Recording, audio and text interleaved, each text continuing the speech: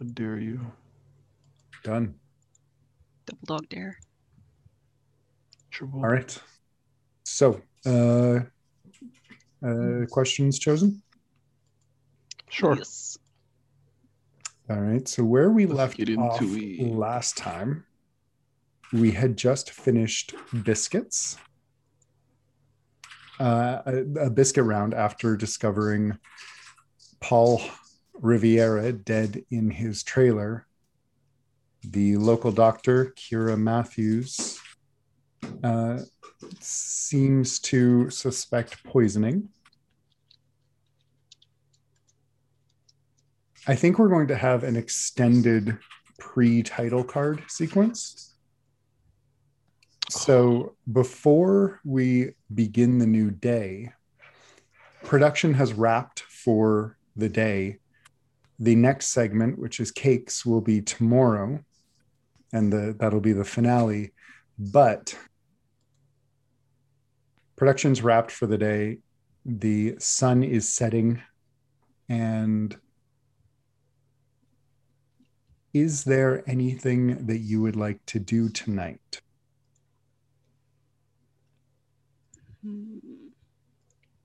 Got any plans? Maxine is going to have Linda, Lois, but whoever research cake tips for her. No, I mean, like, if you want to investigate Paul's trailer again, or maybe go into the production trailer, or Do that. investigate the set. People are So these would be night moves, wouldn't they? Yeah, These will be night all moves. These are it's all midnight stuff. Can we break into the coroner's office and get the autopsy report? no, Talking because that be there's somewhere no, else? Night moves. there's no coroner in Brindlewood Bay. There is you could go to the doctor's office where the body is currently being stored. That's up to you. Do we want to search the body again? No, we didn't. No, we did. You did. And we still have trailers we didn't There are cover, trailers. though. However, depending on the trailer, its occupants could be there. Just we'll see. So we Or got you can C's just trailer. go home. And then it's you said there's the production trailer and what else? Obi has decided that this is the room he wants to bring his food toys in to. There's the production trailer. There is the tent where you film, and there is the judge's tent. We should search our tent and the judge's tent, and also sabotage the other competitors' baking stations. I don't think that's necessary. Not very in the spirit of the Brindlewood Baking Show. The Jolly Good Baking Show. Yeah, the Jolly Good Baking Show. Still might be a good idea to check out at least one, if not both, of the tents potentially. I'm down. But these are dangerous, right? They could be. It's The nice. risks will be higher, but that doesn't mean it doesn't mean anything's going to happen. Just that if something does, it will be riskier. You don't say. We did just level up.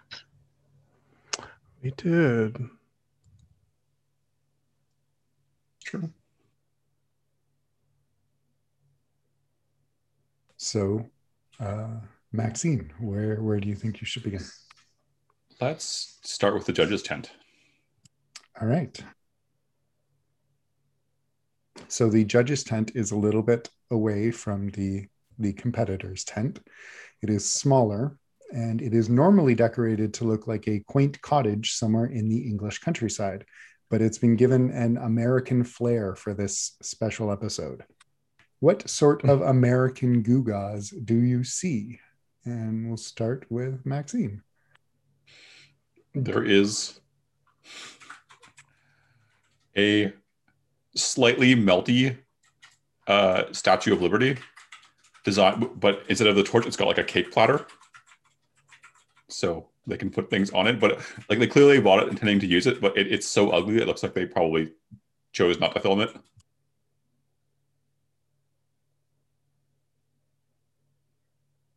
Anyone else? The entire outside of the tent canvas is decorated in the stars and stripes. Festooned even.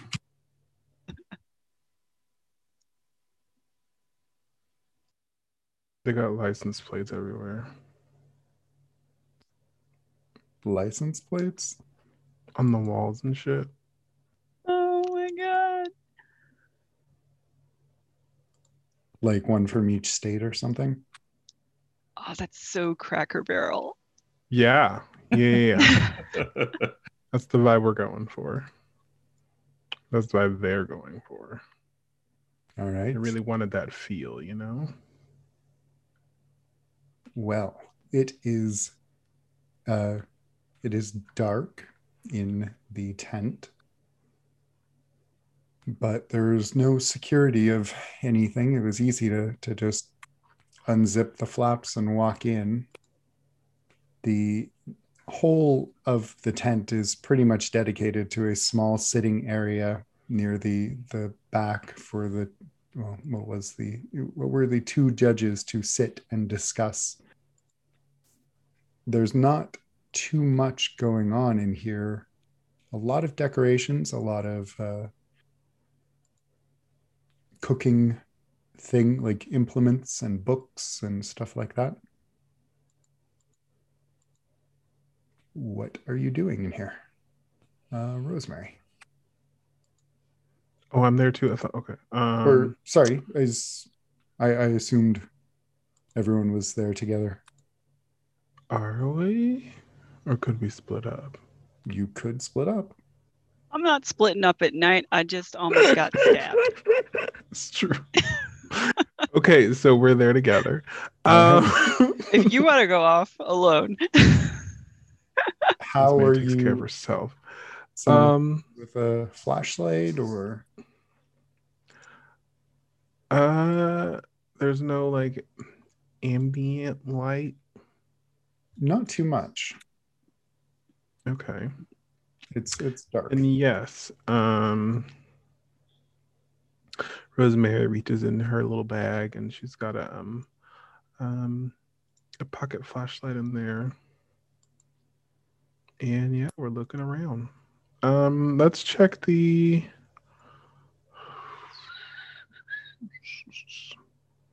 I don't know, can we check like the other people's stations? In the judge's tent, there's just There's only the judge. just this sitting area for them. Let's check it. Yeah, let's look for under the tables and in the judging areas and try to look around the chairs and everything. Hi, Obi. Bless that baby. Just make as much noise as you can. All right. So who wants to do the searching? I'm going to ask for a roll. Let me see. I have to pull up the roll. Why was it in the first place? It sounds like crawling around under a table and stuff, so not Maxine. Maxine will supervise. Oh, Rosemary's down. All right, Rosemary, please do a meddling roll with. Tell me composure. I think. Please tell me composure. I think it's just reason. God. Sorry, you are examining a. Well, it's not a crime scene. No, but you're not. You don't require a steady hand. I'm in the dark and I need to be calm because I'm trying to be quiet, right? And I'm concentrating. Reason, please. God. Listen, I'm gonna litigate the hell out of everything. Great.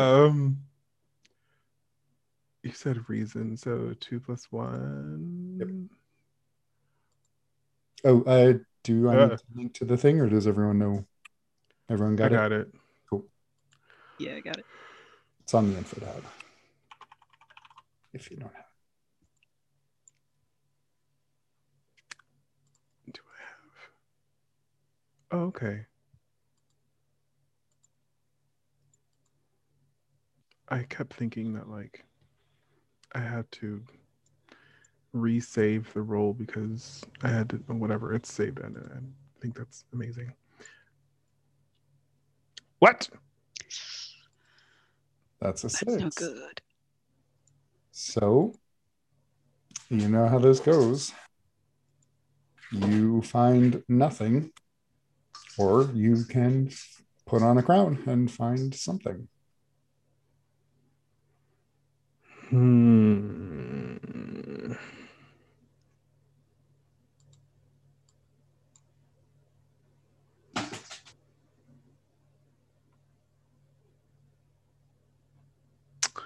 Nah. All right. Then, while you are looking around and scouring the judge's tent, you find nothing particularly noteworthy.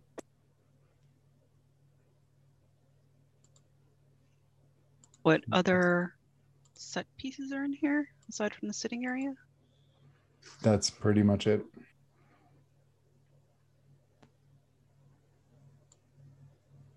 They don't have any like cupboards or anything where like anything could be secreted away. There's some bookshelves and some little, what's it called, where you put not a crèche? Like where do you put antiques on a shelf? It's like a shelf for antiques. Cabinet. Yeah, but it's a fancy cabinet. Fancy cabinet.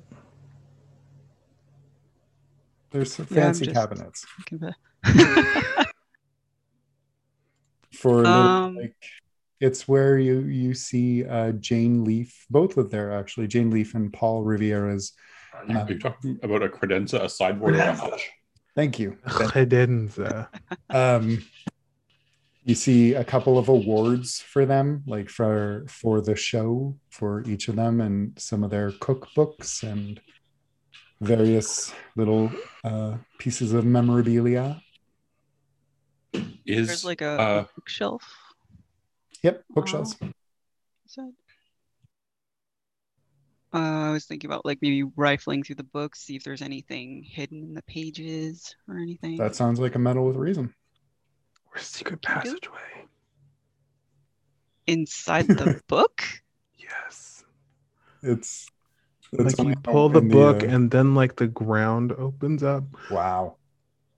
I want to check the credenza to see if there's a missing Briddy award, a spot where it was clearly taken out or something like that. I got a 9. We'll come back to that, but Violet, you got a 9. So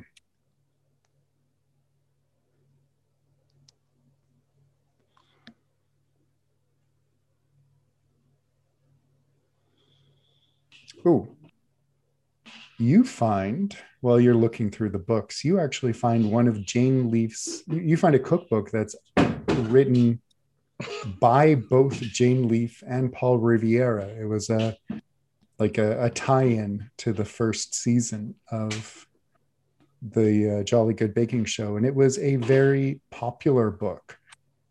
But flipping through it, you see that one of Paul's recipes is torn out.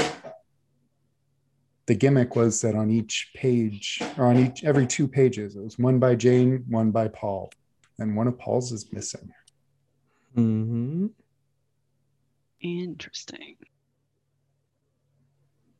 Is it possible at all to discern from context what recipe may be at all? Like if this is in a section, or is that something we would do in like the? It could be something you do during Theorize if you want to. If you want me to say, like, it is a dessert recipe. Okay.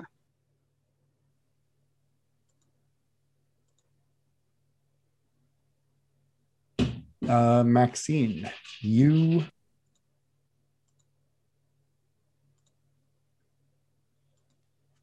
I think, yeah, that's. I'll just give that to you for free. You don't need to roll unless you'd like to. No. Okay. Well, roll has the opportunity to get a 12. My answer is not. No. All right. You do find a place where there is a void in the dust, if you will, that the Briddy Award would have fit in. Is that a clue? That is not a clue. The clue was the broken or the shattered Briddy Award. Oh. You just know where it came from now.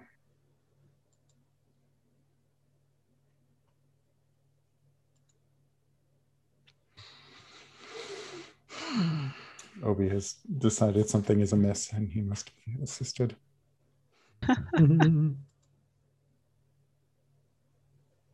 He's closed the door on himself, trapping him in the room. Oh no. And it's your fault.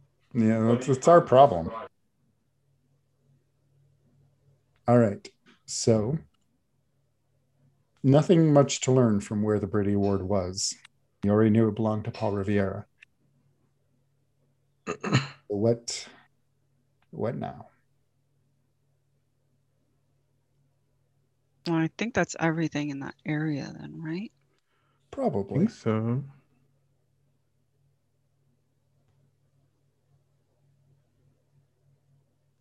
Move on to the contestants tent then, I think.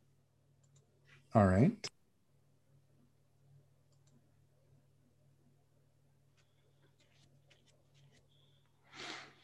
As you approach the contestant tent, you hear some noises from within.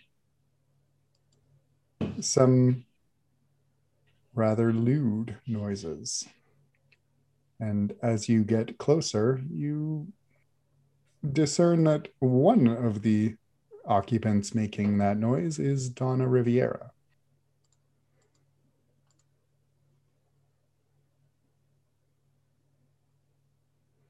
Someone's having fun in there.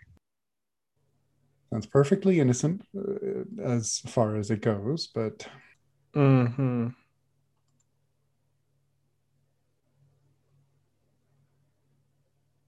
Is you said it's in a trailer? In the contestant tent. Oh, the tent. Is the tent knocking or rocking? It seems to be rocking. Come on, we make food in there. Maxine's just going to go in immediately and just be like, Donna, Buck, not even going to look for Buck. I'm just going to make the assumption. All right. You walk into the darkened tent and you say Donna, and there is a gasp followed by a muttered curse, followed by the clear sounds of two people pulling their clothes back into place and making a break for the rear exit of the tent.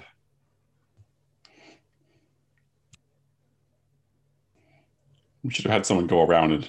Can I shine my light to see real quick who they are? You absolutely can. You want to do that? Is that a roll of some kind? No. Then yes, I will shine the light. You see, exiting out the back flap, Donna Riviera, her leopard print dress hiked up a little too high as she's adjusted in the dark, and Buck with his shirt in hand as he slips out the back.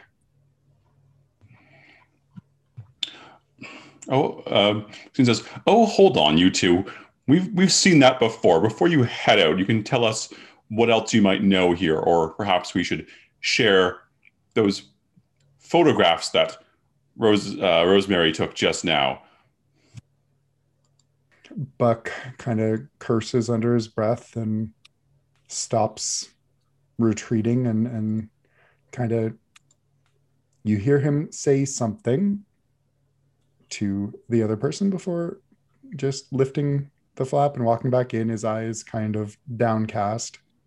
And he just smiles. He's got his jeans just zipped up enough to obscure anything untoward. And he just smiles at the three of you and says, "Ladies, We eat in here, Buck. you cook in here." That's worse. Yeah, I agree with Maxine. That's worse. Is everything okay in here? We heard some rumbling around. Yes, Miss Rosemary thinks we're just fine.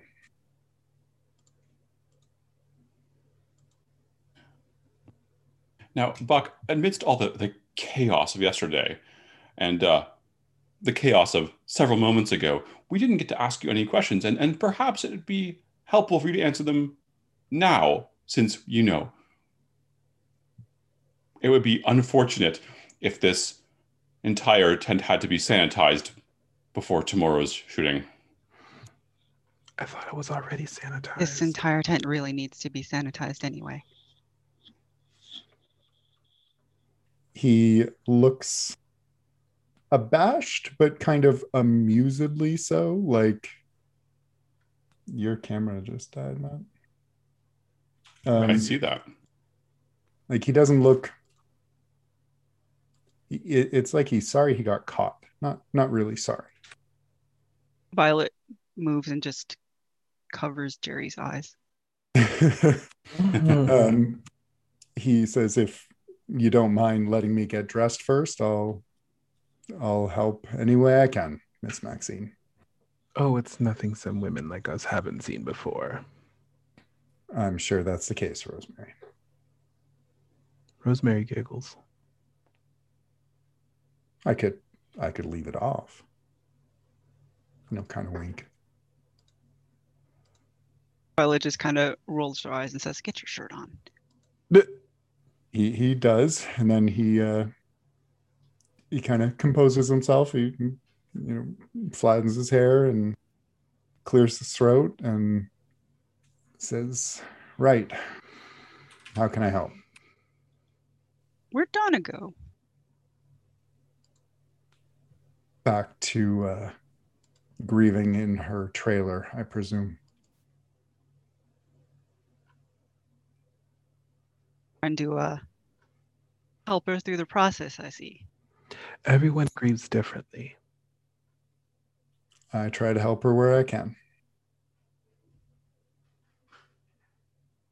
Should we momentarily pause until Matt is back? Right.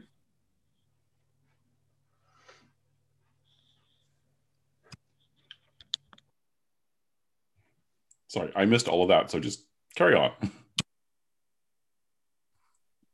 We told Buck Violet told Buck to put his shirt back on. And we asked where Donna went, and she is apparently back in her trailer, I presume. Yep. It's of note.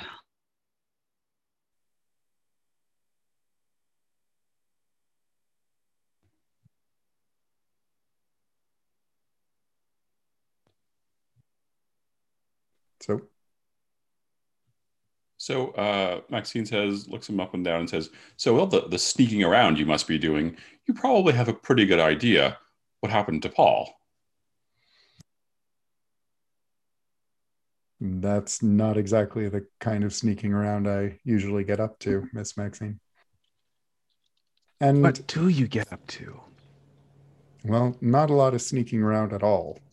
If you think Mr. Riviera didn't know what Mrs. Riviera was up to, I hate to disappoint, but...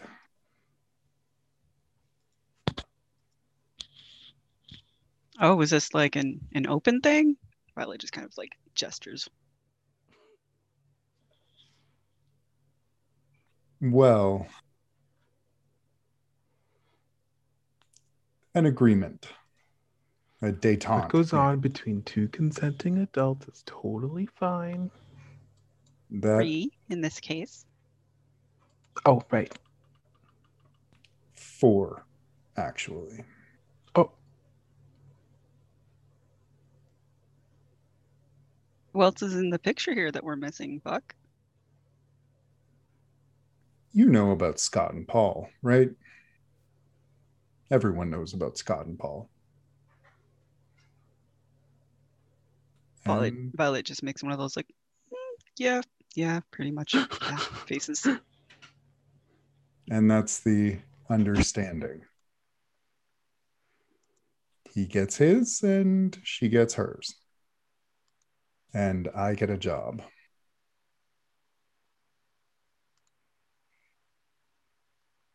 Everyone's happy.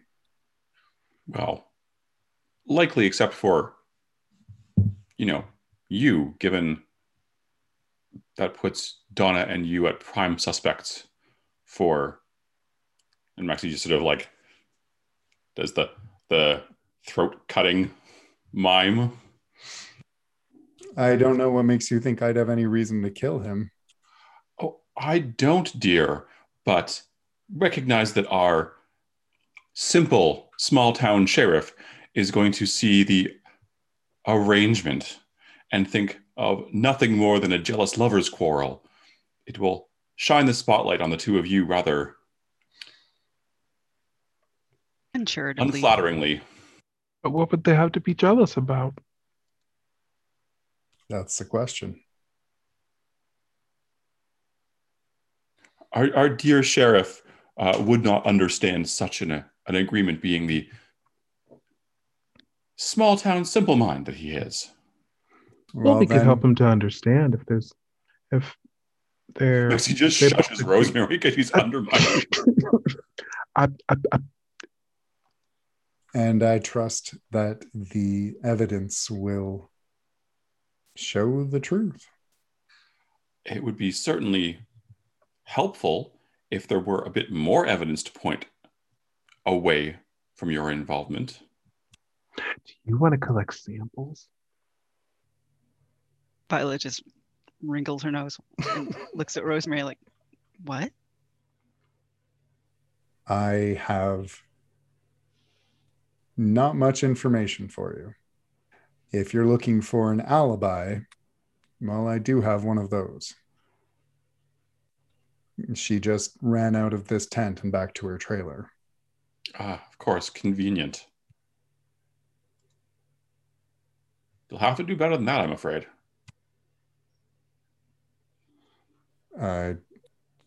Would you like a list of the activities? Perhaps the order we performed them in?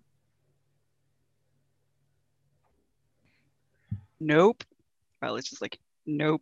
No, thank you. I don't know who killed Mr. Riviera. I'm not particularly pleased that someone did. Can't say I'll miss the man himself. But he was important to the show and he was important to Donna. And for that, I'm sorry he's gone. Oh, come now. Cameraman, wandering around, eventually becoming part of the scenery. You must have a better idea than that. You see things. People forget the camera's there eventually, and all sorts of things are uttered that they shouldn't be. I'm going to need a medal with presents. I'd be wearing my awesome detecting outfit. You have not had a chance to change. What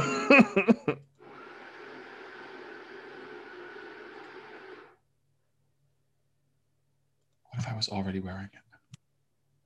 No. It just materializes onto her body. It's her fancy outfit. She would have been wearing it to the fancy filming. You got a 9. Would you like to put on a crown and bump that up? No. All right.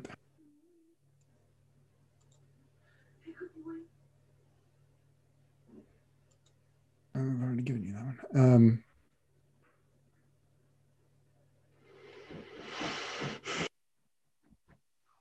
Okay. Buck kind of takes a step forward and puts his hands down on the closest counter and looks up and says,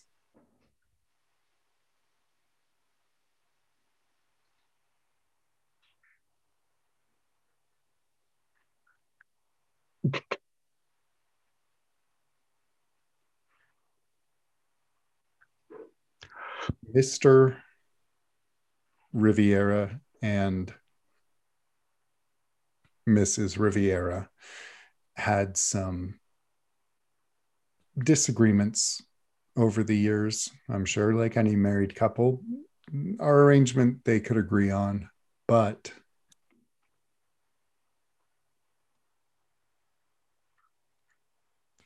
Mr. Riviera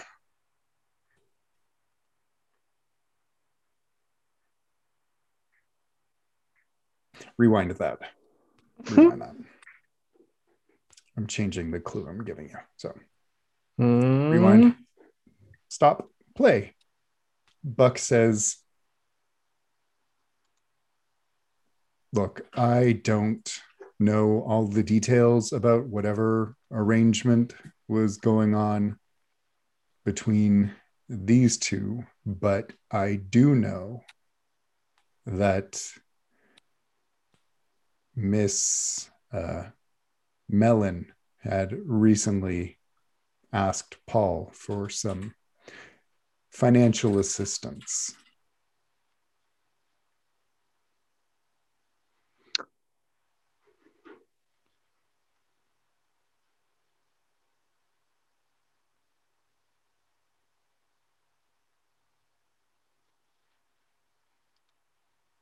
I don't know the details there. I just overheard something I wasn't meant to hear. Maxine smiles conspiratorially. No, was that so hard, Buck? This job is important to me, miss. I hope you can understand why I wouldn't want to endanger it. But of course. And a speedy resolution that closes the case firmly will only help that. Depends who closes the case on. If you'll excuse me, I seem to have misplaced my underwear, and I should maybe try and get a new pair. Oh, Buck, before you go, tomorrow when we're filming, Maxine points, this is the better side, and that light needs to move. And she points at one of the stage lights. He looks and says, so noted. And he starts. Please clean the counters tomorrow. Thanks. The production staff will take care of it. Don't worry.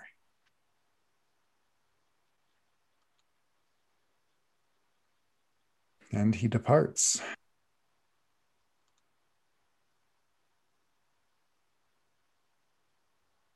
Now, there is a complication with that clue. You are owed a complication.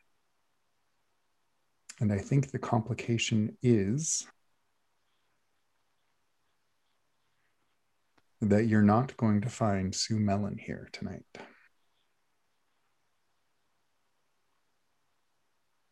Where'd she go? Out on the town. We need one for my role as well, don't we? That one, the complication there is that you don't know what the recipe is for. It's a dessert. Okay. It's in the dessert section, but that's all you got. Got 12 clues so far. Mm-hmm.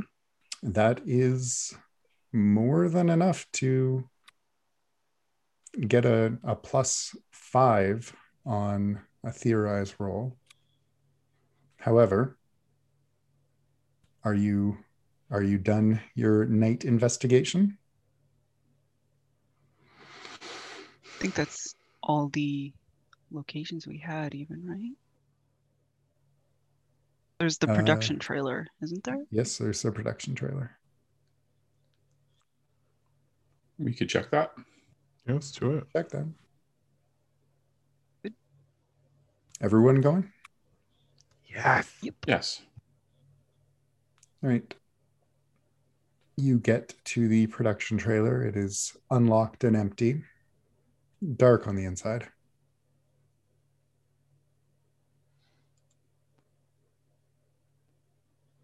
What do you do? But I have my flashlight. You do have your flashlight. Violet And I'm also looking around finds with a hers. flashlight. So, as a reminder, it is night. Dark things can happen. Are you going to continue? Why are you threatening us? Just reminding. If you are looking around in the production tent, just reminding. You threatening. That's a threat. How are you looking around in there? What are you Carefully. doing? Thank you. Well, Maxine will relate that she already reviewed the footage earlier, so we would be looking for other things. And that she couldn't look any further than the footage because Heath was there while she was in here. Right. Heath, notably, is not staying in a trailer. Heath has a room at one of the local B&Bs. He does. So what is in the production trailer? Well, I was gonna there say, is this like are- a trailer for the production to stay in, or is it like a production like that's where production happens? the rest of the crew are staying at B&Bs as well. This is where production is, where it takes place. It's where the computers are. There's Heath's desk and like binders of paper material and like, yeah. Well, we knew there was contract problems. Let's look through the papers. All right. That's what I was thinking. Then you should roll with reason. Do we get advantage for knowing what we're looking for? No. Knowing what you're looking for is why you get to roll at all.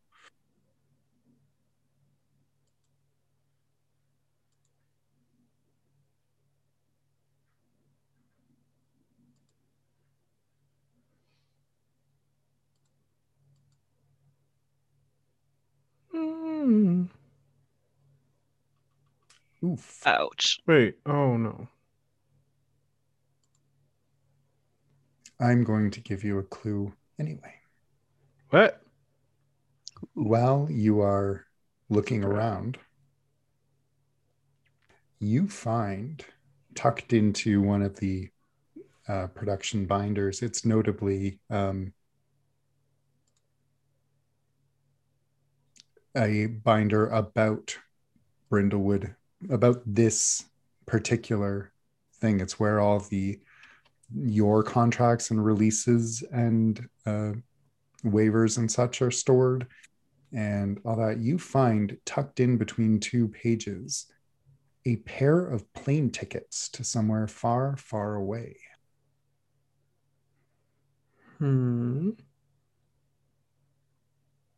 Is this possibly the next location of the next season? Does it say whose plane tickets they are? Like our names printed on them? There are not. But they we can were make that up, clearly right? hidden. Yes. And as you are looking over the plane tickets, you hear the door to the trailer close shut behind you, and a rustle of activity outside. Violet walks over to check the door to see if it's still open. The handle turns, but something is barricading it from the outside. Violet kind of just shakes the the door a little bit with her grip on the handle and looks over to the other two and says, "It's blocked. Someone blocked us in." Hello, Rosemary will call to somebody that may be outside the trailer or whatever. Nobody answers, but you see from the window an orange light just glow into life. Doesn't this remind you of something that once happened to Amanda Delacourt? Oh, does it? In which book was that? I think that was in the Basilisk Protocol.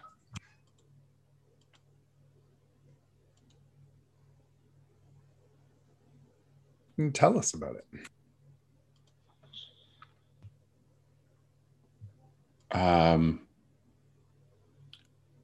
Amanda was trapped in the place where they keep all of the computers, where it's secure. A server room? Yes. And it was getting increasingly cold. Someone had cranked the air to try to freeze her to death. And she was able to use technical equipment to trick the door open, to wedge something in such a way that it was able to just snap the lock. The store's barricaded, though. Snapping the lock, physically breaking the door, using like a lever. But the door is, something is blocking the door. Oh, I assume like something like through the door handle. No.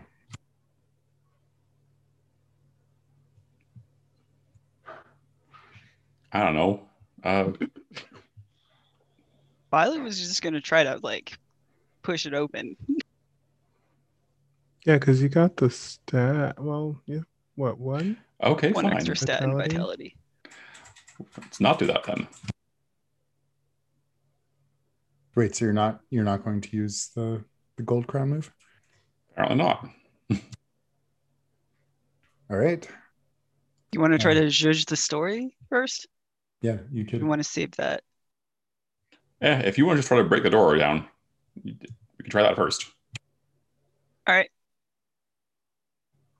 All right. So I will need a night move on vitality. But first, what are you afraid could happen if you fail?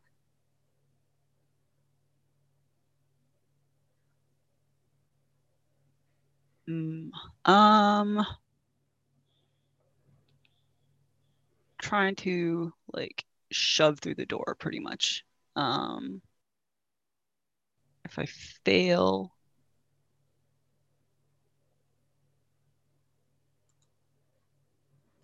well, she's going to be throwing a lot of her weight against it. So if she fails and the door still sticks, then that would probably like fuck her shoulder up at least.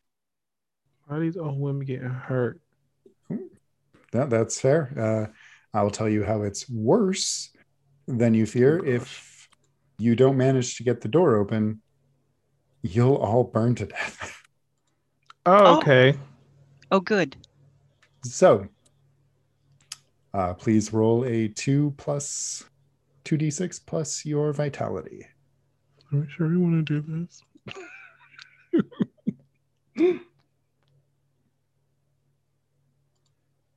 Was that? That is a 6. A 6. That is not a success. Wait, hold on. I also have the B.A. Baracus Maven move. Can I use that here? Once per session, if you or any number of your fellow Mavens would suffer physical harm, you can describe how that physical harm is just narrowly avoided. Yes, you can. Burning to death is Yes, physical you harm? can. Yes, you absolutely can. However, That doesn't save us. well, it does any Yeah, and fellow any number Maven. of your Does fellow it? Mavens. Oh Is Jerry a Maven? no! You're the Jerry. worst person. He's an honorary Maven. He's a Maven mascot. How dare you?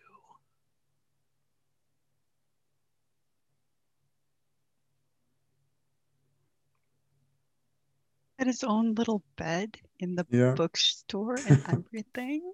Okay, yep. Jerry is a Maven.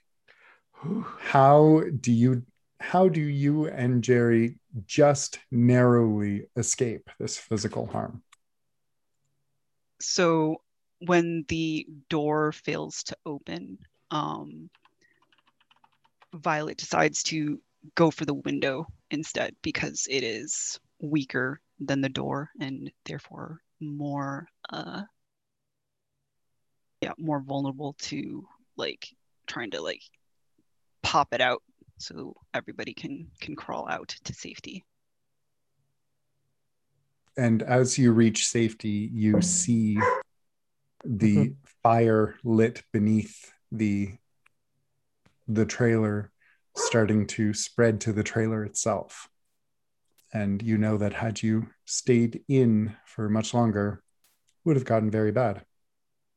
As you see Buck and Timothy actually running for the trailer with fire extinguishers. What do? Do you take this opportunity to slink away?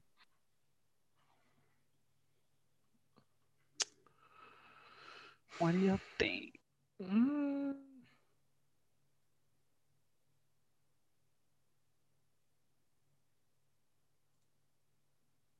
Like I don't weighing currently weighing whether it's like how worth it is for other people to know somebody tried to kill us collectively, Yeah. or also the fact that we were sneaking around. I mean, that can be easily explained. You're supposed to be home. As much He's as supposed to be investigating. That's true. As much as Maxine does love the spotlight, this is not the kind of mood lighting she was hoping for. So perhaps discretion is the better part of valor. I mean, well,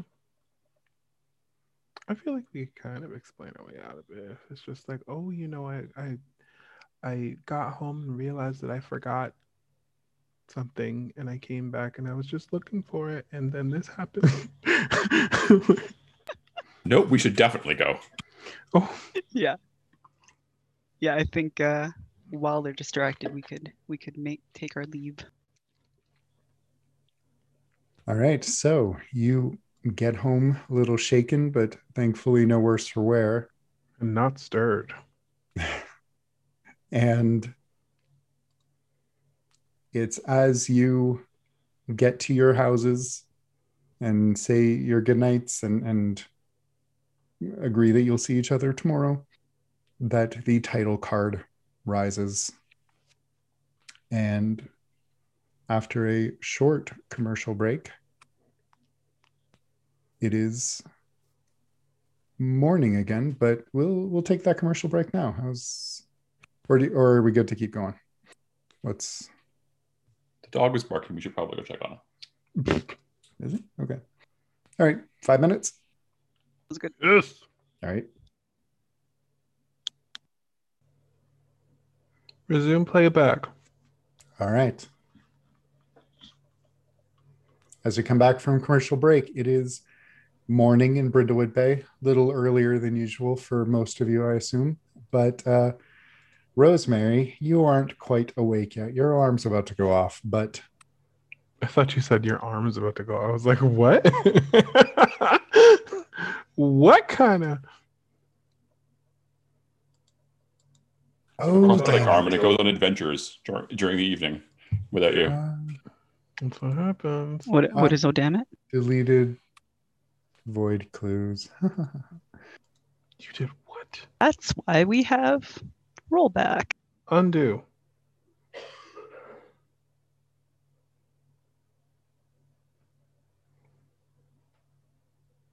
Just Sorry. go to the version history. Wait, and for just see the... what was there. Is it just this one, or Yep. are you talking about all of them? I deleted all of them. Oh. Well, There no, the was last one was the screaming cake. the radio that said void. The Correct. screaming cake. Correct. Gathering around this. No. We don't have to remember I got them it. off the top of our head. It's in the. Yep, I got them. I just have to get them back in our thing. I can't actually restore it because it's on a... I discovered something very wrong with the math on this. So I fixed it up and then copied the new version into our file and then just copied over what I remembered to copy over, but I forgot some of it. Okay.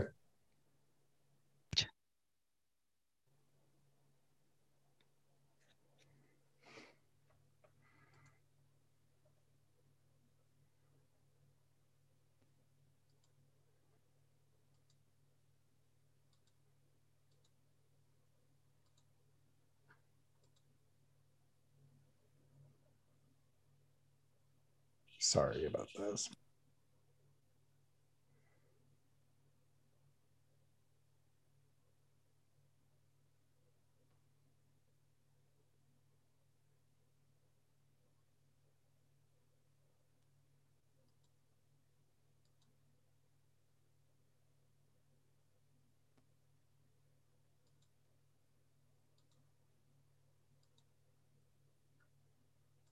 Hooray for version history.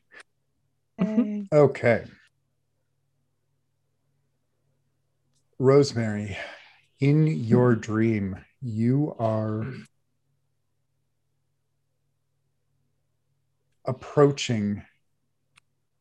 You're not just approaching, it is night, and you find yourself kind of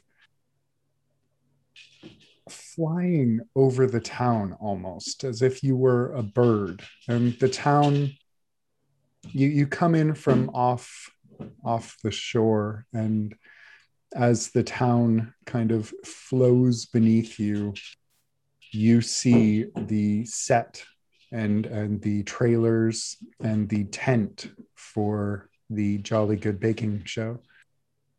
And as you see it, you notice that there is something very wrong with the area. The shadows are all off, and they seem to coalesce and swirl together and kind of shift into the shape of something unnatural, and it crawls onto the baking tent as if it's taking up residence atop its canvas roof. And as you draw near, the shadow seems to reach up and swallow you whole. And you wake up. It is morning. And how are you spending the morning after the stream, but before you go in for your final segment and the finale? Choosing a finale outfit. And what's that? In my picture.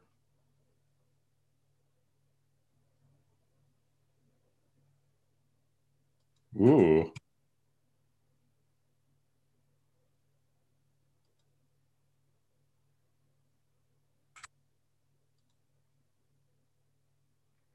For those of you at home, And- what Rosemary is currently wearing is Oh, it's fancy. It's the finale. Yeah. That is a good finale outfit. I like the sunglasses. She's always wearing sunglasses. All right. So, Violet, how's your morning going? Well, being in a baking show is not going to stop Violet's morning routine of going for a jog. So she is how late is it in the morning now? It's early still, like 6-ish, 7-ish. I'd say she's kind of like rounding up her jogging route and just finishing up, coming back, trying to sort of run off the memories of nearly dying twice yesterday, because that was the thing. She seems even more deeply appreciative of Jerry's presence as he's running with her, just enjoying the company and like the feeling of safety that she has, even though he's not a great guard dog, but just having him there is comforting. Very good. And Maxine. Maxine is sitting on a chaise and is brushing out her hat with a hairbrush, but like a very fancy, like silver handle, not hard. It's very soft and delicate hairbrush. And meanwhile, Layla is reading cake making tips at her and keeps trying to like hand her coffee, and Maxine keeps being like, "No, I'm busy brushing my hat." All right.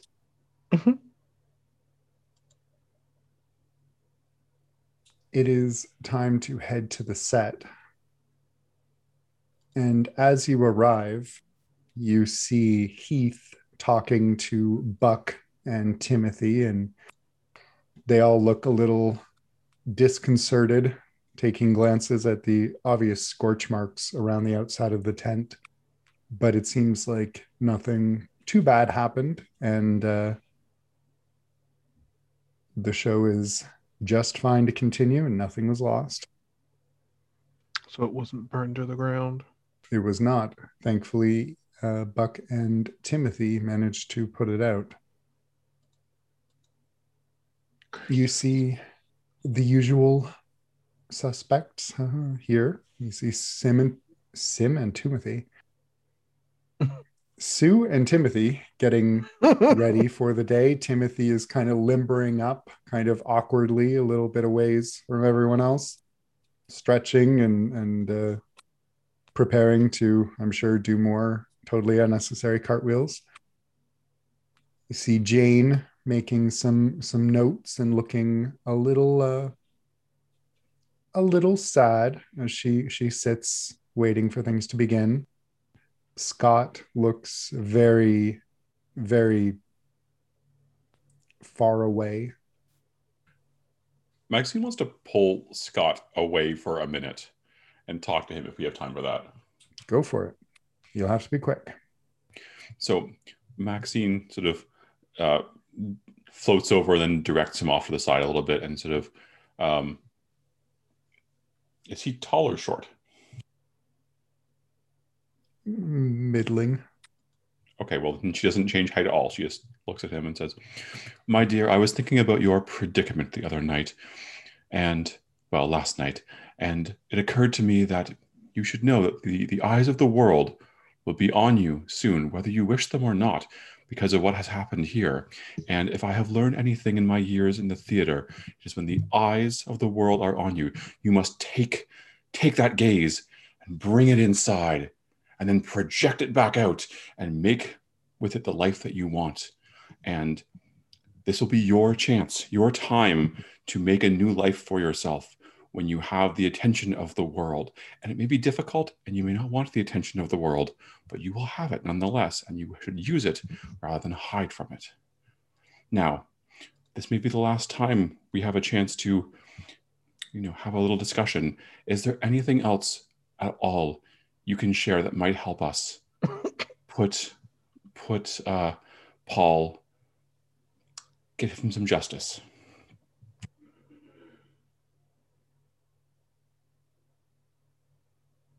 he looks very, well, frankly, overwhelmed by all of that you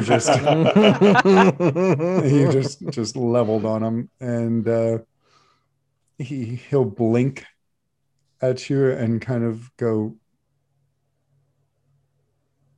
"What?" Oh, my dear, I know it's overwhelming, but you must take it in stride. I will do my best. Thank you, Maxine. And he'll just start wandering off. Oh, well, it was worth a shot.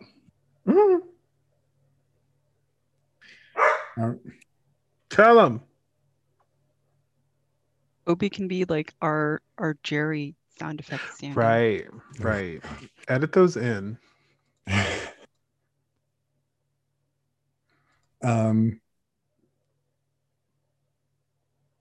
Probably not going to do that, but thank you. At just the right moments. So that adds a realism to it. All right. So you are in the tent and getting ready for your first segment of the day, your last cooking segment. This is the big one. It's going to be the longest one. It's going to be 3 hours. And you are, no, it's, I don't, how long do the cake sections? For nowadays, yeah, it used to be longer, but they crunch the time a lot more in the newer seasons. All right, let's say 4 hours. They're not trying to be nasty. You are going to have 4 hours, as Sue and Timothy announced from the front, with Jane standing with them. You're going to have 4 hours to wow us with a cake. We want layers. We want icing. We want decorations. We want originality. We want to be blown away by what you bake today. This is your last chance to impress, well, and save yourself Jane. From elimination. Oh. And Jane will kind of give a sad little smile. And Sue will go on and do it for Paul. So with that, bakers, bake. Important question for Maxine. Has the light been moved so it's catching her good side now? It has. The light has been adjusted. Excellent. All right. So, bakers, what are you baking? Let's start with Maxine. Well, Maxine is baking a vanilla and lemon swirled sponge layered with vanilla creme patissiere and then decorated with concentric rings of fruit and a red currant jelly glaze over top to set it.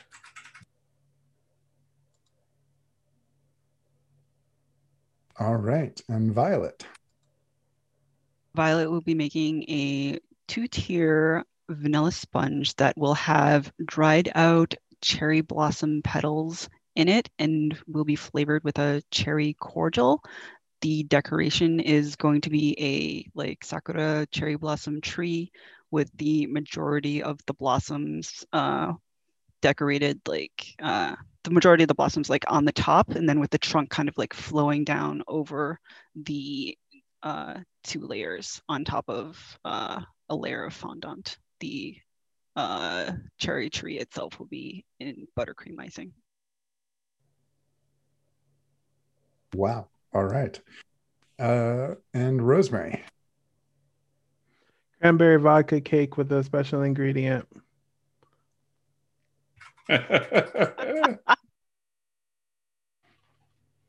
And what's the special ingredient? If I told you, it wouldn't be special now, would it?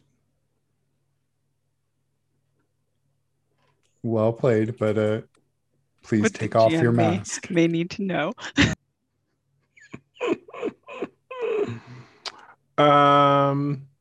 True to her history, she's incorporating meat in this cake.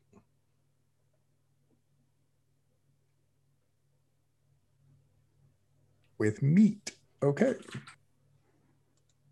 But she was tight-lipped about what kind.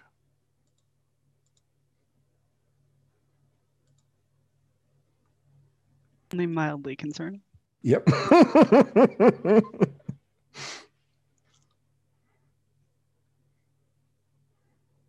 As you mentioned to Buck and Heath, cranberry vodka cake, you hear a muffled, like under the breath curse from Melanie behind you. And you hear the frantic scratching out of notes as she changes whatever she must have been planning. And when Heath and Buck go over to her and ask what she's going to make, she takes a moment and she decides she is going to make a sea salt caramel cake. And then moving on to Scott, who has to be kind of roused to attention, he announces he is going to make a berry chantilly cake. And Jane kind of looks a little wistful and says, "Are you making Paul's recipe?" And he says, "Yes, I am." And they get to work. So you have some time while you wait for things to bake, and not much time, but is there anything you would like to try and do between breaths here? We never actually questioned Melanie, right? Or Sue or Timothy. No.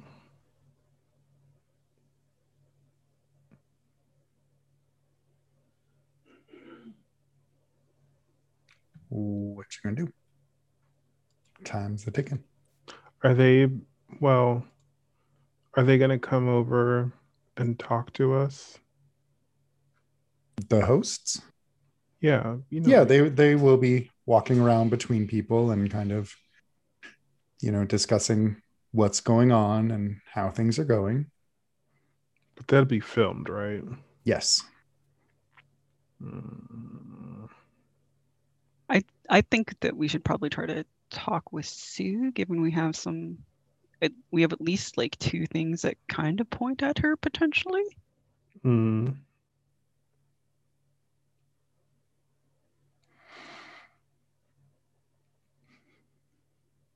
right. Yes. So like between breaks or something. Yeah, you'll get a little water breaks and bathroom breaks. While the cakes are baking. Yeah. Mm-hmm. So as there's a small break, everyone starts running for the bathrooms or getting small snacks. And Sue is behind the tent looking at her phone. And Rosemary will just like appear behind her, or at least to her. Materializes. Yes, she just happens to be there. And she'll say, I never quite expected to be on a show of this caliber, but it is so amazing. This one time, my husband and I, we were at the filming of this amazing Broadway play, Broadway musical. And they were filming it for the first time, and it was so lovely. There's all these lights and the camera, and oh my God, I was so elated to be there. Puts a hand on your arm and says, "That sounds lovely, Rosemary." How are you today, dear? Well, And she gives like a nervous, it's well, one of my bosses was murdered yesterday, and who knows what's going to happen tomorrow. But it's I'm happy to be here with all of you, and glad to have this. If things do fall through, glad that we got to end on this note. Aside from the murder. The murder and the fire, right? Oh, I heard about that. I'm glad that nothing really came of it. No one was hurt, and the production trailer was okay. How strange. That is strange. Why would someone go and try to burn down the production tent? Isn't that like probably one of the most important tents It is. on the set? If we lost that, I don't think we could continue filming. Do you think that anybody would want that, or do you think it was probably an accident? I can't think of anyone. Are you asking if I set fire to the production trailer? Oh, because well, frankly, not only do I love this job, I need this job. that's very important to you, isn't it? It is. This is my career now. This is what I do. How long do you think you'll be doing this job? Well, as long as they have forever. Me. Oh. And her face kind of falls, and she goes, if that's the way it works out. Where do you think the next season will be? Oh, I'm sure we'll be back in the UK for the full season, but for the on the road, I have no idea. Maybe we'll do something really out there, like Canada. Such a lovely place. My husband and I, we went on this boating trip out in Canada. It was off on one of those amazing lakes that they have out there. I can't remember which one it is, but it was it sounds lovely. I've heard it's beautiful. Can I help you with anything else, Rosemary? We must be getting back into the tent soon.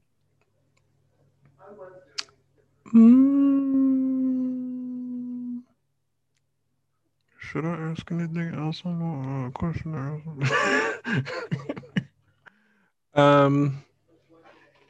For the purpose of investigation and everything, where was you when Paul died? That's true. What did you have for dinner last night? For dinner last night, I actually went out to a one of your local restaurants, the Friar Tuck's. I love the Friar Tuck's. It's so delicious. They have the best paninis over there. What did you have? Oh, the spaghetti bolognese. Just you? Those are pretty big servings. Well, I'm a growing girl. She'll pat her tummy. I would think that you would go out with like the cast or anything. Don't you guys eat together? The cast, no. We tend to keep like things a little like the whole group, like the production. Oh, well, sometimes, but I think we all wanted some time to ourselves last night. Coming to terms with everything.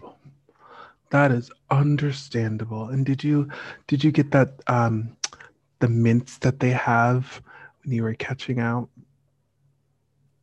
I didn't. Is she just trying to catch her in a lie at this point? I think that's going to be a meddle with reason.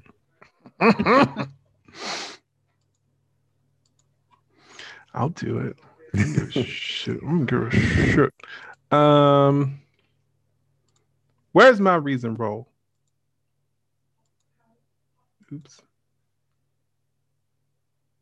That's a 9. Hey. Now tell me. Tell me your secrets. She says, no, didn't take any mints, but We must be going inside. Are you sure? Because they usually give you one with your receipt. No, I left cash on the table and just left. If you'll excuse me. And she will leave. But as she does, you notice on the ground where she was standing a small little plastic, this little rectangle of plastic, and attached to it are two diamond earrings shaped like tiny loaves of bread. They look extremely expensive. Bread earrings.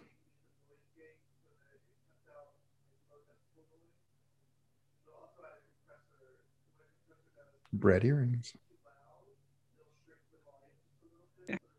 All right. Back into the tent. It is time. The rest of your baking goes fairly uneventful, except you hear the muttered curses of Melanie, who seems to be under a lot of stress. And It can I check on her? yes, but quickly. Rosemary will hear her kind of flustered or whatever, and kind of shuffle over because her cake still has some time to go, and she'll say, "Is everything okay?" And as you ask that, you see Buck turn and approach with the camera. He's a watching, and Melanie goes, "Oh, you know how it is. Just lots riding on this cake." You are absolutely right. Is there anything I can do to help? I got some time. Oh, wow, Rosemary, that's really sweet. Actually, wow. Can you please do you mind just measuring out a couple teaspoons of this vanilla extract for me? I need to get going with other things. And this is where Rosemary sabotages the fuck out of no. Oh no. I'm joking. She does carefully measure out the vanilla extract as requested. And thank you so much, Rosemary. This is just wow, thank you. I know you have your own. Of course, dear. It Is smells delicious so far. Yours The batter. smells. Is that? Do I smell beef? Close. No cigarette. Right? No cigarillo. No. Violet just yells out, "Cigar, honey." That.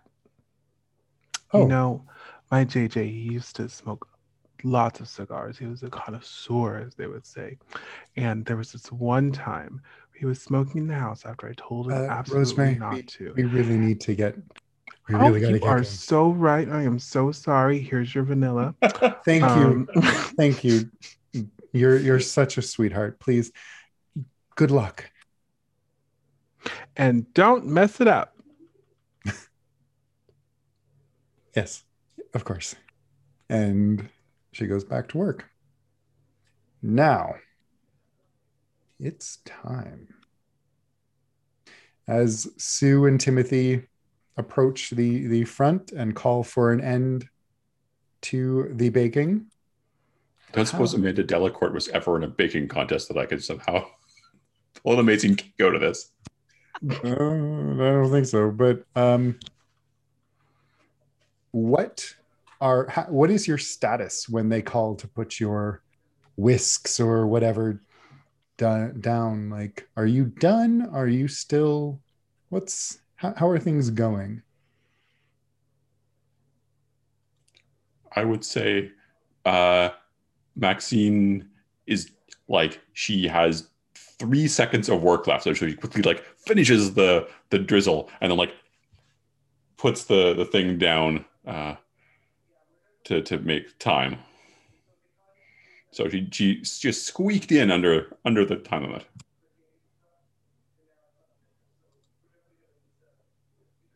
Violet was fairly ambitious with her decorating, so I would say she doesn't have as many of like the cherry blossoms on the cake, like decorating, as she wanted.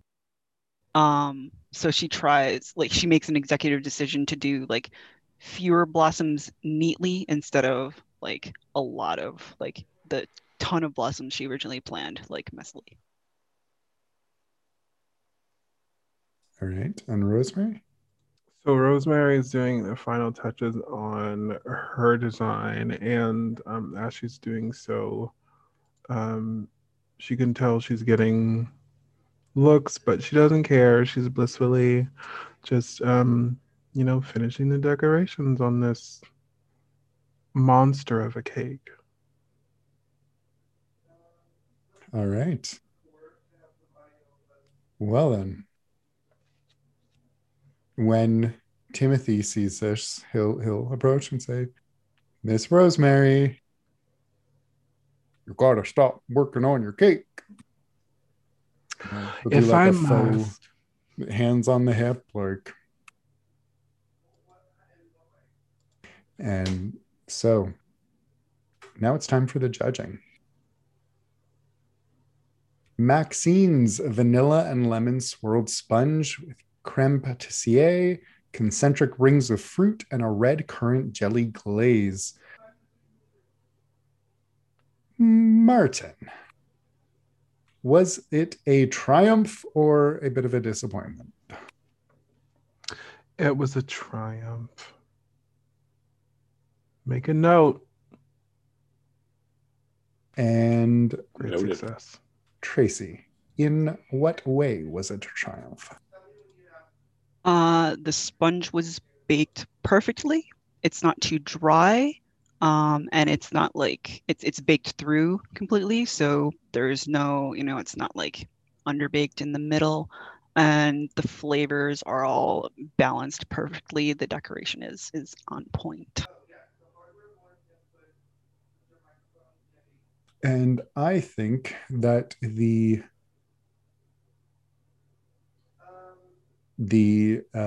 red currant jelly glaze actually turned out even better than you could have expected. It is just a nice even layer and just brightens the whole thing. It's light catching and eye catching.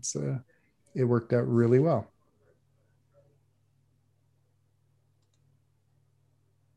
Violet's two-tier vanilla sponge with dried cherry blossoms and cherry cordial in the sponge, decorated with a fondant and cherry blossom sakura tree with just a lot of effort being put into here. Um, Matt, triumph or a little disappointing? Oh, it was a triumph. Martin, in what way was it a triumph? It's just so fucking pretty. The the cherry blossoms and especially the flavor really comes through, which is difficult considering um the flavor that it is. Because most people like kind of cop out and just put cherry, but Violet's somehow able to really get that the real essence of that delicate sakura flavor. Great.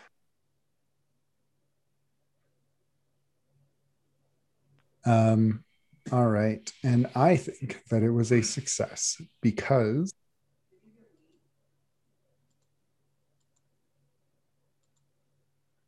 well, the fondant is always kind of a controversial choice, and fondant can always look good, but sometimes not add much flavor wise. But I think Yeah, Violet has really nailed it. And it is just, I mean, as Martin said, you covered it pretty well with It's so fucking pretty. And Rosemary's cranberry vodka cake with meat. Mystery meat. Tracy, triumph I'm gonna say it's a triumph because I wanna hear how the fuck this is a triumph, frankly.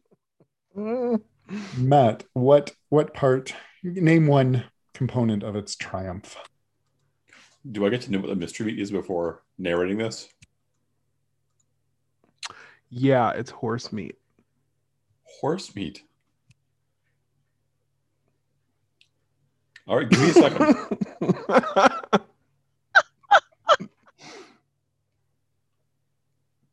Oh, Just like in it? So in my mind, I I'm not trying to tell you how it's successful, but Rosemary creates this cake that's like in the shape of the shadow that she saw in her dream, and it's like this monster that's mouth is covered in like blood. Wow. Okay. But it's cranberry and like horse meat.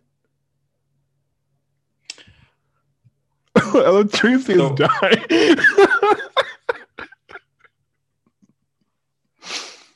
It's like a cranberry sauce, and then like the horse meat it's raw. I've made I looked up cakes made with meat, and I am actually like nauseated. Someone has a chocolate steak cake. Wow. I mean, candied bacon cake. Sure. Yeah, I can see that.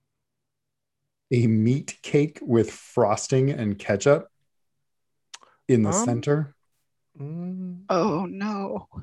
A meat loaf made to look like a cake with mashed potatoes as icing. And I'm like, that's cute, but oh sure. No.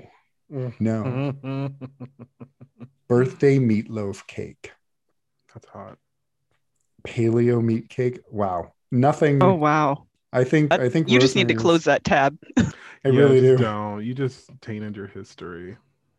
Rosemary, I think, is breaking new ground here. That's what she does. Am I allowed to say that the triumphant part was the cranberry vodka part of it is good, and as long as you cut around the very arresting decorating, it's quite good as a cake, and the look is not something anyone will soon forget. Unforgettable. Yep. So, wow.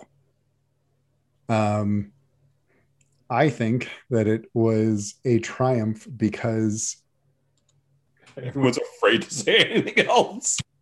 It's true. Well, I think it was a triumph because they asked for something that would wow them. And I think the first thing out of anyone's mouth when looking at it would be, wow. So, success. Anyway, behind you, or along with your cakes, you see Melanie's sea salt and caramel cake, which is just gorgeous. It is frosted with cream cheese frosting and some gingerbread, yeah, crushed up like gingerbread along the bottom, and it looks really great. Not super special though. It looks like a really well done cake. And as Jane and Sue and Timothy try it, they're all, nice. So this is lovely. It It's got the right balance of butterscotch to caramel to the sea salt. It is a perfect example of what it is. But it doesn't really look very special, does it? And Melanie just starts crying. Just tears. And there's, attempts to comfort and all that, but they very shortly move on to Scott's. And Scott's berry chantilly cake is perfectly frosted, and there's a nice melange of berries on top with mint leaves and little icing puffs. And cutting into it, you can see the berries, different berries on each layer, and every layer of the cake is just exact thickness of the other ones. It looks almost like something from like art. It is perfect, in mathematically perfect even. And as Jane takes a bite, she looks a little wistful and a small tear comes to her eyes, and this is exactly how Paul would have made it. A triumph, my dear, a triumph. And there's a small smattering of applause, and Scott looks a little tearful as well. And then she turns to Rosemary's cake and goes, "Oh my. Well, this is certainly, oh my." Rosemary's just beaming. And Scott is like zooming into the cake and then moving and zooming in again. And you can tell like they're going to edit this into some kind of like quick cuts, like flash, flash, flash of what this is. And she takes a bite and she looks very confused. And she says, "Is that turkey?" Horse meat. Horse meat. And cranberry. Correct. And she'll go, I don't know if I'd ever want to eat it again, but glad to hear it. I have never had anything like this. And darling, this is avant-garde. This is breaking all the rules in all of the right ways. And I applaud your inventiveness and your willingness to experiment. And brava, darling, brava. Well, thank you so much, dear. And good luck to you. I hope you continue to bake and continue to experiment. Never stop experimenting. Oh, I love a good science experiment. Yes, maybe don't report this to science, though. And she'll move on to Violet. And she'll go, "Oh, Violet, this is stunning. All these cherry blossoms. Oh, I suspect you would have gotten a handshake for this, my dear." Violet smiles back at her and says, "My late wife and I once took a trip to Japan for the cherry blossom season, and I wanted to make this in her memory." Oh, well, I think you would have made her very proud with this. And she takes a bite and she goes, "Oh, this is delightful. And that cordial. Oh my gosh. Well, I can see the competition is fierce today. Wow, just tremendous, Violet. Tremendous." Violet grins and also just like slowly slides the bottle of cordial over the counter to her. And Jane will smile and say, "Thank you. Why don't you just leave that there? I'll collect it later."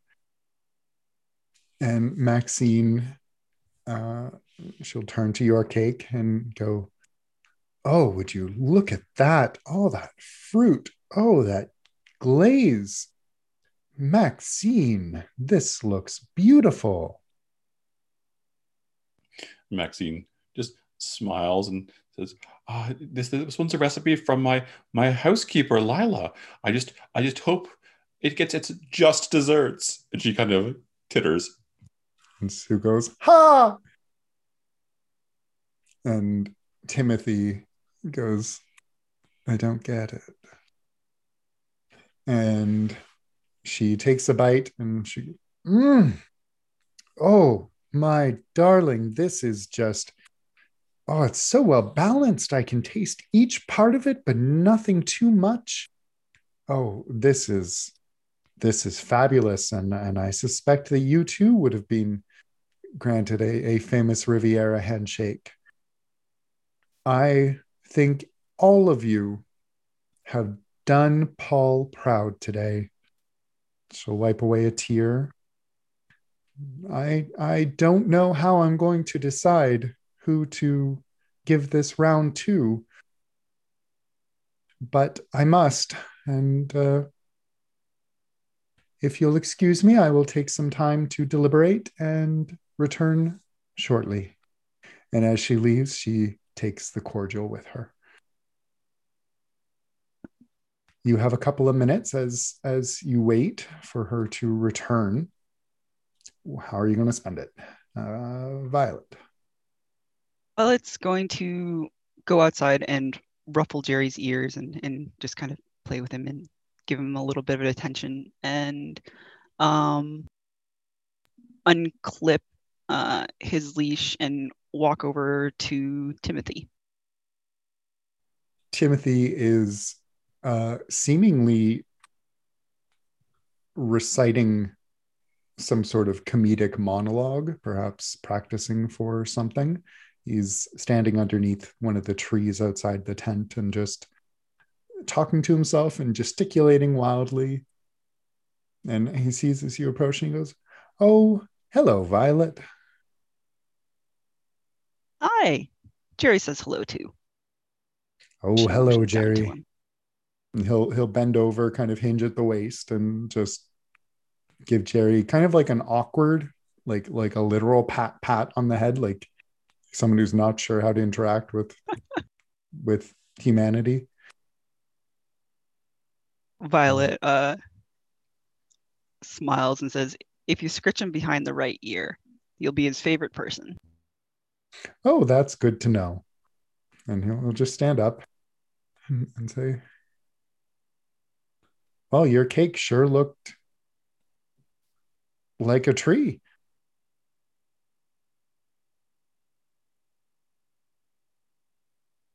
Violet kind of tilts her head a little and peers at him and says, "Thank you." "You're very welcome." She scritches Jerry's head as she looks over to him and says, "So, how are you doing with the whole thing?" "Oh, you know me, I've been in stranger places than a baking show in America where the host gets murdered." "Oh, do tell." "Oh, well, I was on Stranger Places." "Oh, right. I think I used to see that in syndication." "Yes, it was good fun. We went to the strangest places."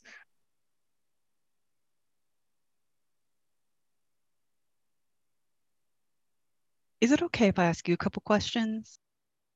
You know, the local sheriff asked us to check a few things out." "Oh, that's weird, but okay." I mean, is it weirder than America?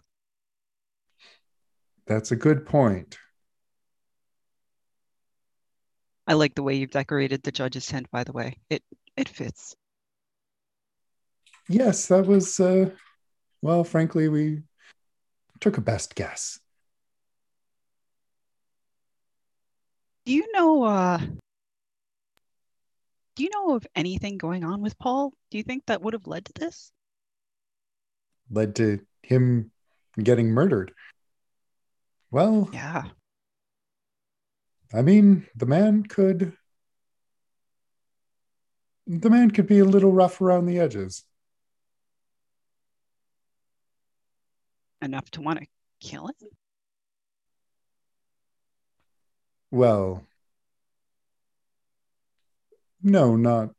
Uh, I don't know why anyone would be that mad at him unless he insulted their baking. I suppose some of these contestants do take it rather seriously. Do you think you suspect one of the contestants? Well, and she'll lean in and say, sorry, he'll lean in and say, that Maxine does look capable. Violet just sort of laughs and says, "Hmm." She leaves it at that. I don't think any I don't think I know anyone capable of murder, but well, I suppose one of you are. Where were you when Paul was found? Where was I when Paul was found? Oh, it was in my trailer. No one else was with you? No, I don't think so. It's hard to tell sometimes. There's a lot of mirrors in there. Violet just sort of smirks and says, so there's no one else that can vouch for where you were? Hmm. No, no, I don't think there are. I love how like clueless he is with this. Um, Violet just sort of like incredulously listens to Timothy as he's just like is completely unconcerned at the fact that his alibi is not watertight at all. Um, and she just kind of shrugs and says, "All right, thanks. Do you happen to know where Sue was, by the by?" When? What when when Paul was found? Oh, oh, oh, oh, oh, hmm. No.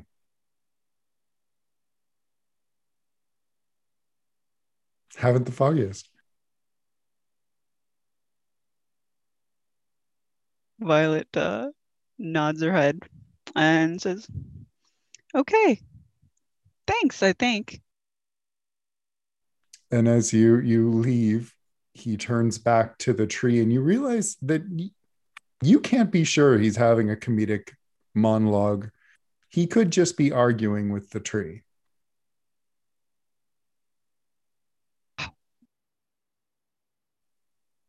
It is time for the results. And as you all come back to your little seats in the tent, and Jane takes her position at the front, flanked on either side by Sue and uh, Timothy. And Sue is holding a cake platter made of crystal with Jolly Good Baking Show, Brindlewood Bay, and the year written on it. And Timothy is holding a vase of just lovely flowers. And they're going, well, Jane has come to a decision. And she nods and she says, this was incredibly hard, not just because I don't have my usual co-judge, but because I know that I know how important it is, how important it would be to Paul to choose the correct person here. And I thought about it long and hard. All of your cakes were just delicious, and some of you created just the most amazing works of art. Your biscuits yesterday weren't all successes, but you cooked with so much heart despite what we had all just been through. And your pies. Your pies are a credit to the expression of baking itself. You should all be so proud and pleased with yourselves. You are on par with not just Brindlewood Bay's bakers, but all of the bakers we have had on this show. And for that, I would like to give you just the warmest congratulations on behalf of me, the crew, and Paul. But only one of you can win the Jolly Good Baking Show.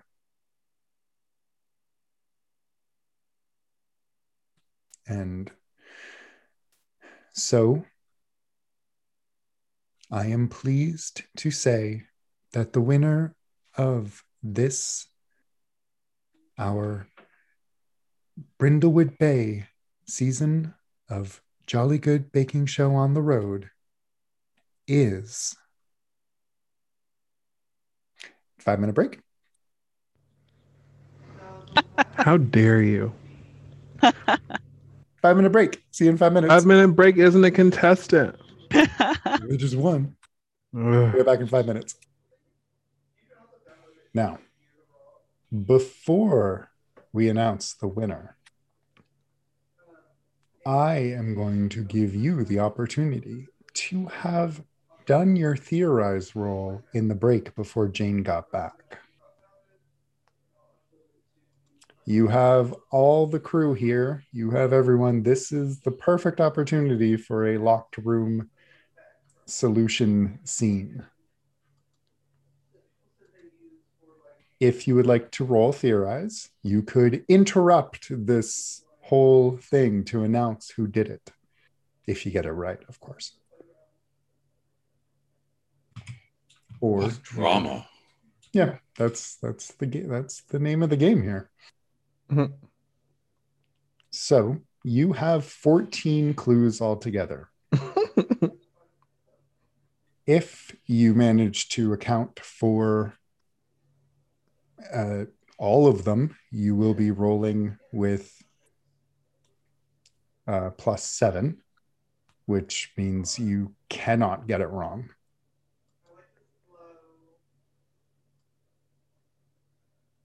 You only need to account for 12 of them to get to the point where you cannot get it wrong. So, would you like to pursue this idea? Sure. It sounds Do it. appropriately dramatic. All right. Well then. For clues, let's just do a refresher. You have a rolling pin flecked with blood. You have Paul's body showing signs of poisoning. You have a pile of receipts suggesting Paul's extravagant expenditures. You have heard of his unreasonable contractual demand.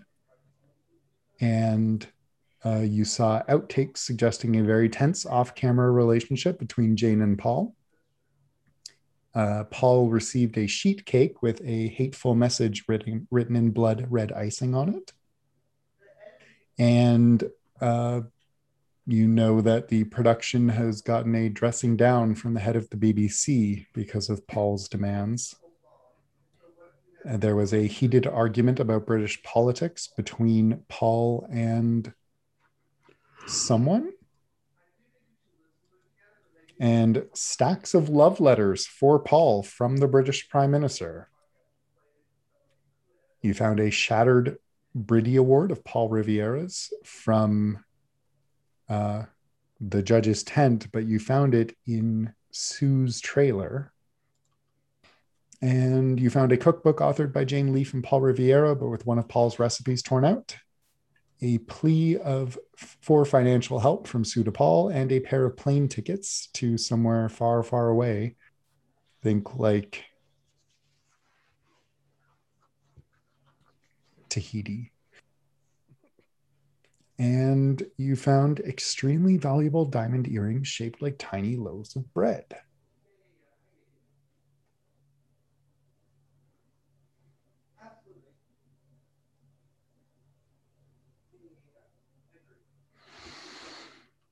Okay, so first of all, is anyone leaning in any particular direction? I could see like Paul and Scott, right? Totally a thing. Paul likes, or it's kind of half baked. Paul like to give gifts to Scott, and so the contractual demand, the unreasonable, and Paul was kind of trying to ask for more money, so he could feed, so he could use that for buying the more expensive things.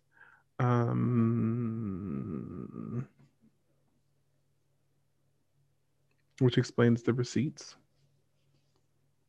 So receipts, contractual demand.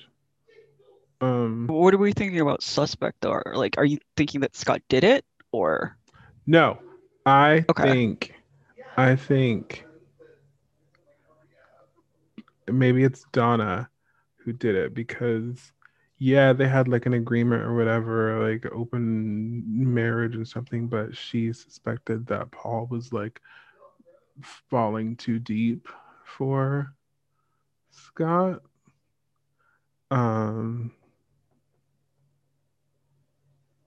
No, wait, no, yes, no, yes.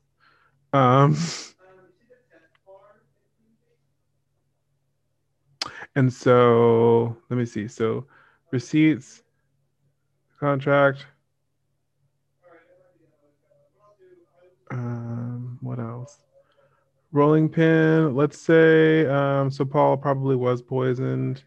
That was like the main method, but then the poison wasn't acting fast enough, and so that's when the rolling pin came into play. Because we didn't see any signs of like blunt trauma on his body, though, right? Nobody also wasn't. We don't have to. But, I mean, you can. It's there. I'll allow it. I'm explaining it. What else? But like, who are we like? Yeah, I'm not convinced by Donna. Like, let's run through the roster, right? Like Donna did it. And Donna sent the cake herself. She didn't make it, but she had the cake sent to them or whatever, to make it. It was a sheet cake. It was a sheet and not cake. Something anyone here would. Is true. Or not something any of the contestants, at least. Is true. Let's see what else. I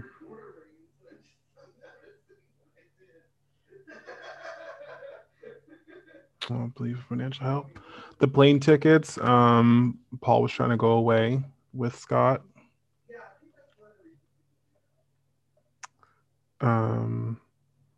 And the head of the BBC sent the letter to Paul saying if he was really trying to leave, then like they couldn't find anybody else and it would be a detriment to the show, blah blah blah blah blah blah blah. How many is that? We still got like a bunch to cover, like the Bridie Award, the cookbook, the plea for financial help, the diamond earrings. Donna smashed the award because she was mad. Because she's like, this wasn't in our agreement for you to catch feelings for Scott and try to like run away from it. all from us. What about us? I thought we had this figured out. Okay, that gets you up to rolling with +0. So how would we work in the cookbook there? Like Scott used Paul's right. recipe. So Scott or Paul gave Scott the recipe for the cake that he made. So he was able to study beforehand. So then he would be the Okay. one to like win and Correct. get like Yes. prize. Yes.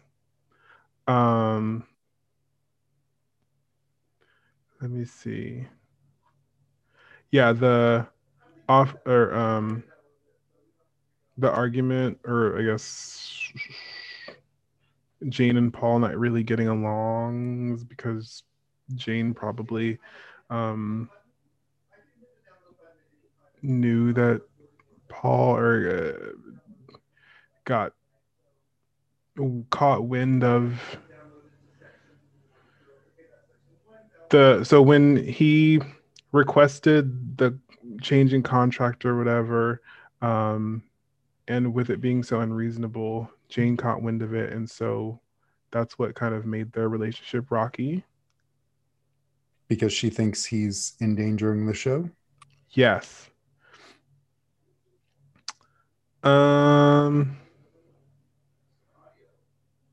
Sue, knowing that Paul is either loaded or is asking for more money, asked him for help because she's like, I know you got it, or at least you're like trying to get more money, so help me out. That's what the financial help is about. I'm gonna do this. You got +3. So would he, do you think maybe I said he was that poisoned. He was poisoned. He was trying to. He was initially poisoned when um Donna was trying to kill him, but again, it wasn't acting fast enough, or maybe she did it wrong because she don't really It's her first murder. it's her first murder. She doesn't know, and so that's why she used the rolling pin to seal the deal. Okay. How did she poison him though? With poison, duh. It's yeah, but like, but how? Did she feed it to him? Did she put it in food? Yes, she put it in food, but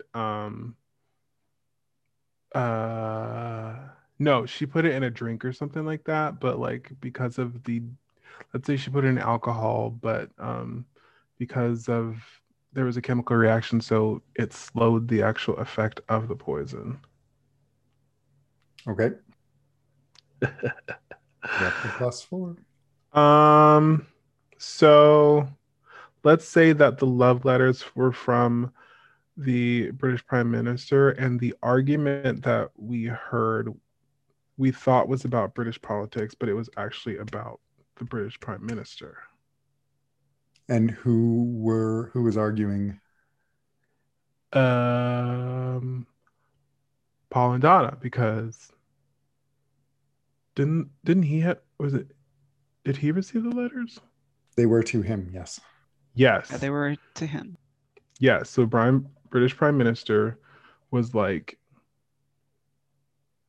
so nothing happened, but like British Prime Minister was like, come be with me. I like you. You hot. I see you on TV all the time. And Donna's like, what is this? Are y'all like doing it? And Paul's like, no, whatever. And then they're like talking about, quote unquote politics, but it's really about the letters. I like that. And then the diamond earrings.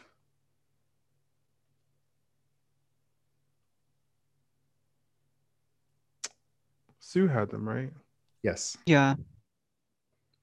She had gone to Paul to ask for like financial help Right. So she was trying to Like, get, so those were like a bribe or something. yeah, like throw you a bone kind of Or thing. maybe she stole them. Like maybe they were Paul's and he said no. And she was like, fine. And she took them. I mean, if They're that's shaped what like she wants tiny it. loaves of bread. I mean, yes.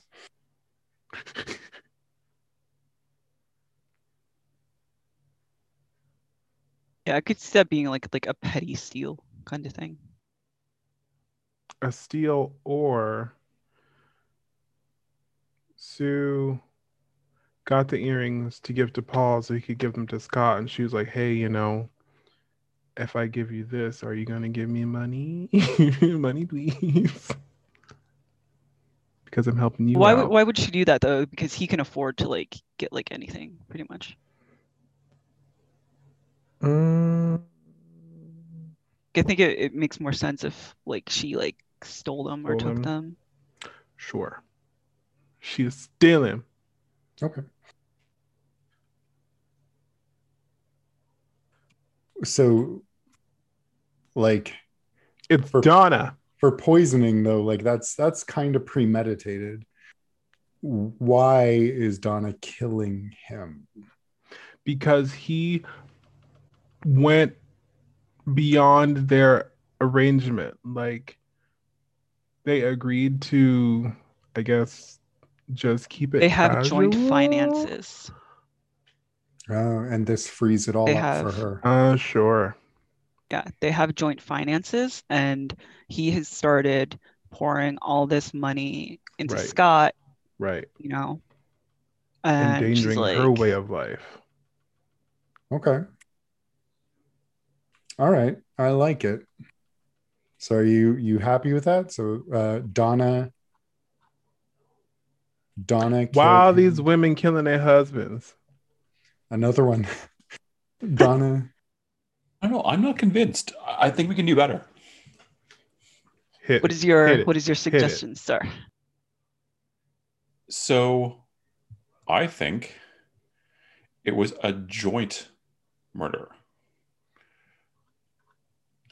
I think it was Jane and Timothy. Oh. Okay, do Billy. go on. Can I uncheck these so I can work through them?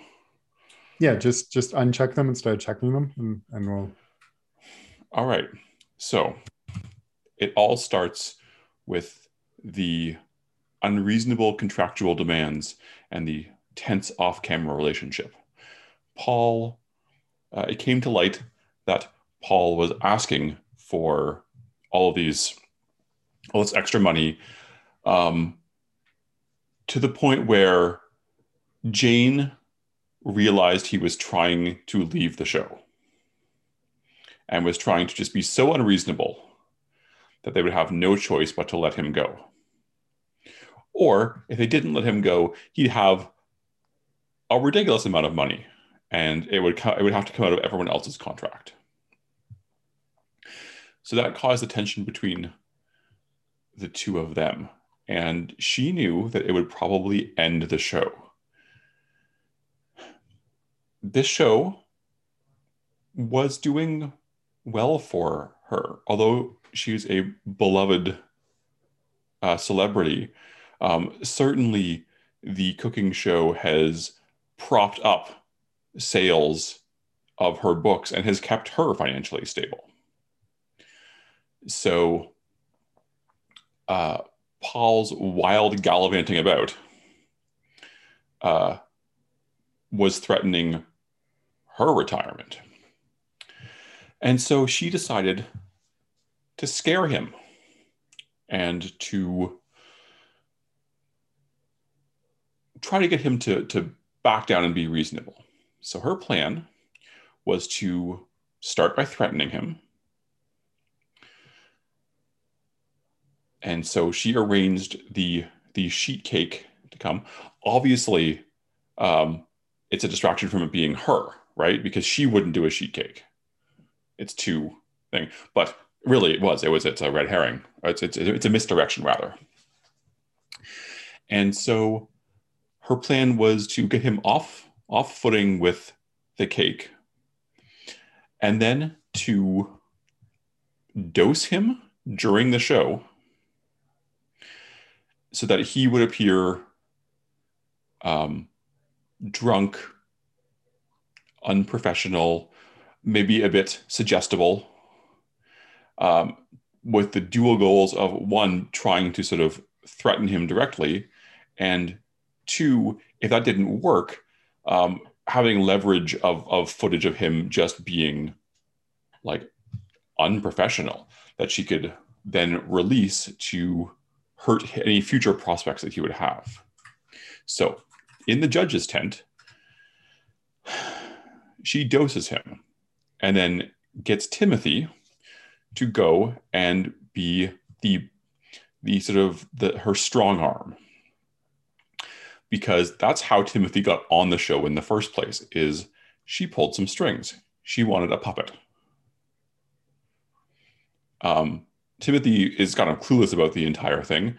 He goes into Paul's trailer.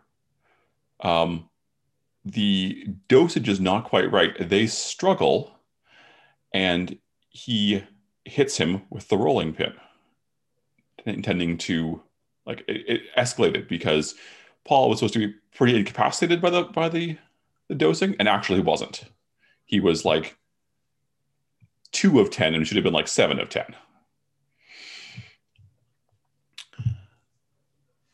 The pile of receipts suggesting extravagant expenditures is related to the relationship, again, with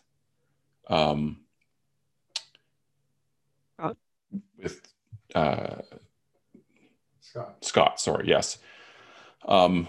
Which is just like, that's one sort of the reason that Paul was done. Like, he had a decent amount of money and was planning to effectively run off, hence the plane tickets. Unfortunately,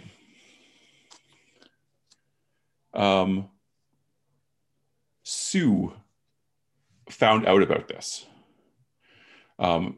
Sue kept going back to Paul for financial help.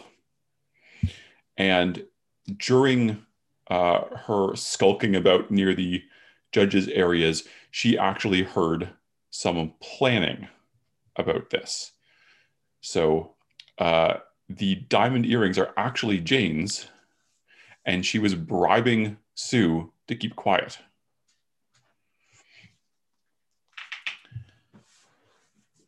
The financial help, I mean, that was just what Sue needed. So Jane effectively bought her off temporarily with the earrings.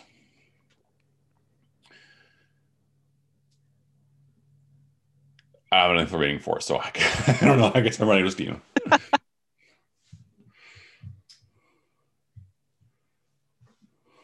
I really like Martin's tying the argument about British politics with the love letters from the Prime Minister. Like, that's really cute. And so I think you could still, like, Matt, turn on push to talk. Thank you. I think you could still go with that. Like, the love letters upset Donna, who thought he was seeing another person and breaking their contract. And thus what we heard them arguing about sounded like British politics, but it was just arguing about the Prime Minister. Okay. And the shattered Britty Award, maybe that was from... I'm not supposed to be helping you with that. Actually. You are. I don't know what you're doing. I don't know why you're doing this. Well, I can still weigh in. I can help expand. I can't explain. So that could easily be Sue, and Paul said no to Sue's help, and so Sue like took his award and was like, "You don't deserve this," and threw it to the ground. like that still tracks with her motivations, and that's perhaps how Jane knew just how desperate and because that's the thing that, you know, should Paul say something about it could get her kicked off the show, which is not going to help her financially. So that's how she knew how to have leverage over Sue. And the cookbook with Paul's recipe ripped out. I mean, Martin, your suggestion for that still works too. He ripped it out to give to Scott. Which makes sense if they're planning to run off after this. It's like, here, do this, you'll win. I will have an out from the contract. Okay. There's an alternate theory. So what do y'all think? You've both accounted for everything, so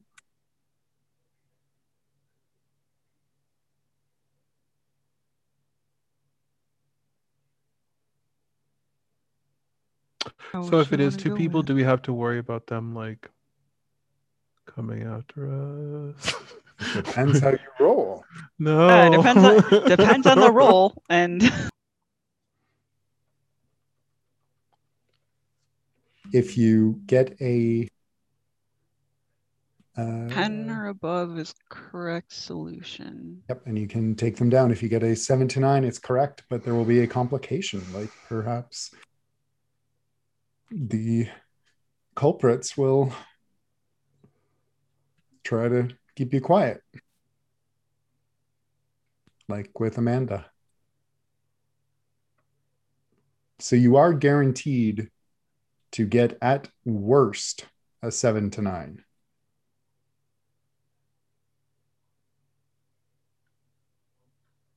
Because you'd be rolling with +7, so the lowest you can get is 9.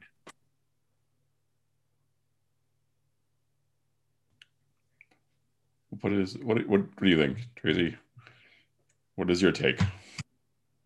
I don't have like a third angle for this. I think we've covered our possibility space pretty well. So I'm just trying to think of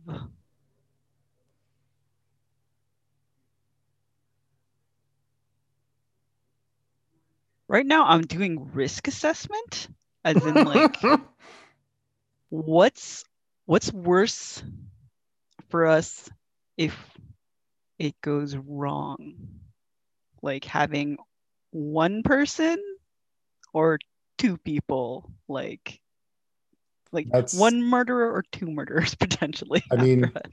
Well, could it still be like if we go with Matt's theory, like it could still be Jane, but she just like manipulates Tim into doing things, so it could still be just the one right?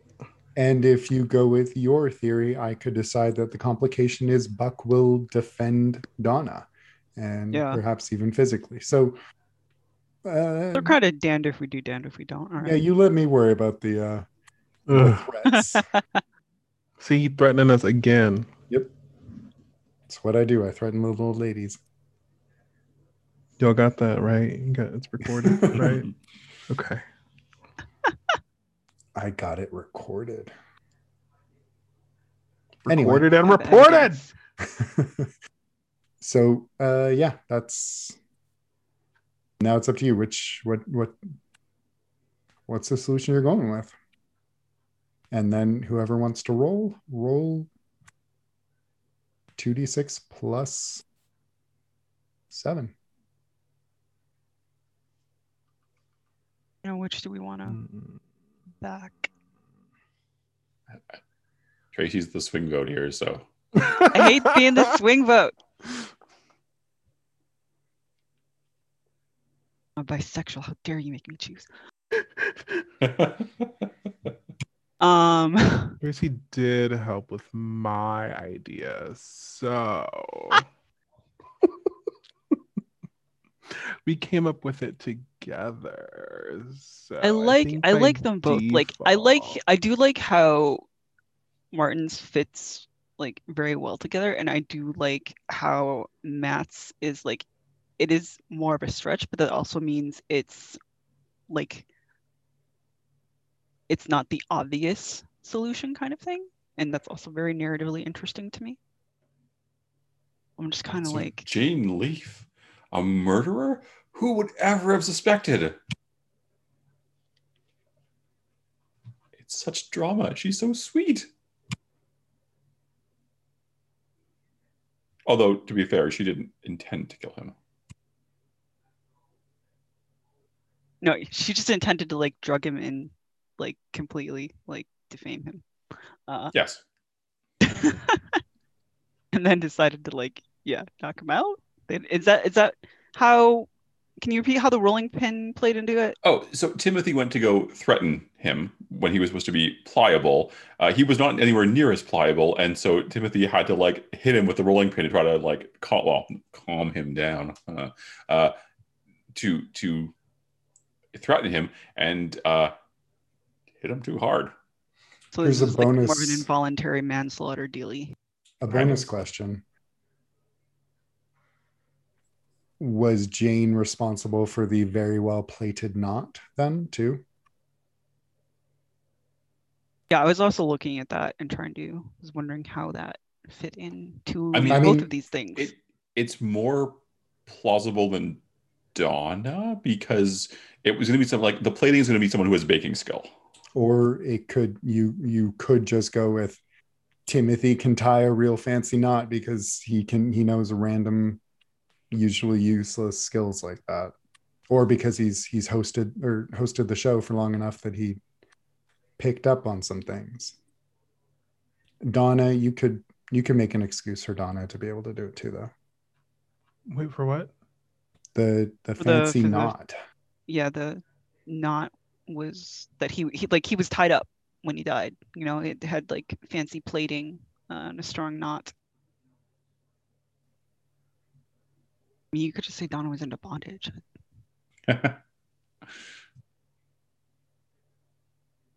There was one clue that you didn't find that is a ball gag and rope.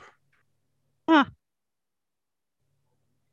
But you weren't in any places where I felt like that would be reasonable to locate.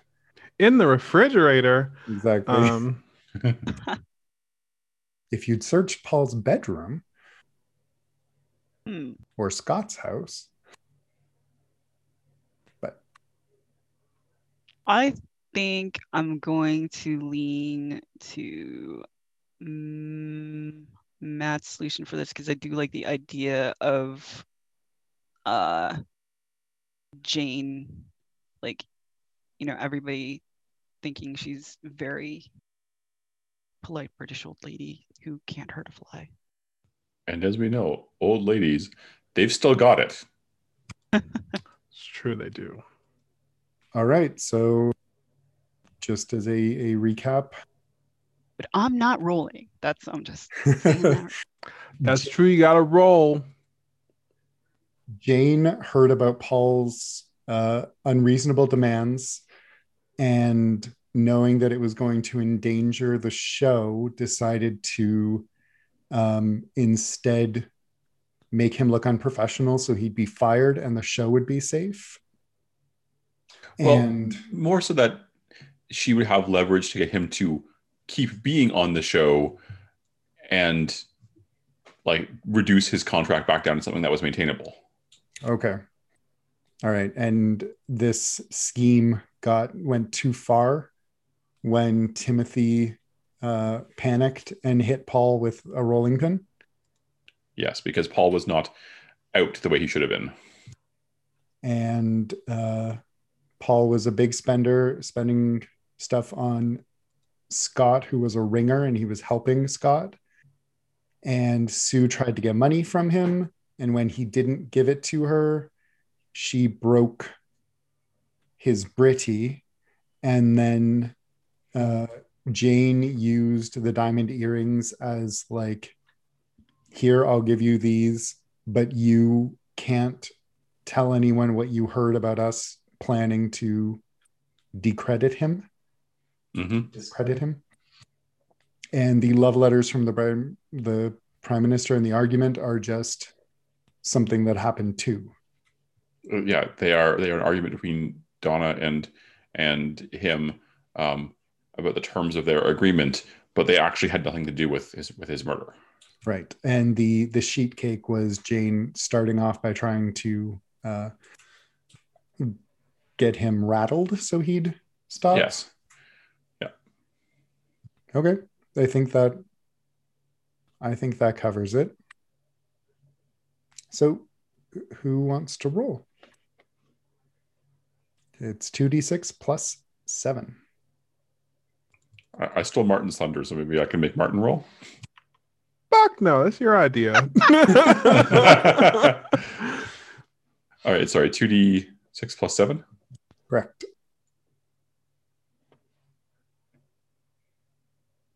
Swear to God, if you mess this up. 11. Did it. Oh my God. We did it. That means we're one That means you did fucking it. short again of the Yep. damn. You are not getting any void. You're gonna fucking reach the end of this season and you'll have learned nothing. You'll Except just that be, Rosemary's having some wonky ass dreams. yeah, you will just Yeah. be killed in your sleep by the cult who you Yes. didn't know existed. All right. Well, it is the correct solution. And you have all of the suspects here in the tent with you. And Jane is just about to announce the winner.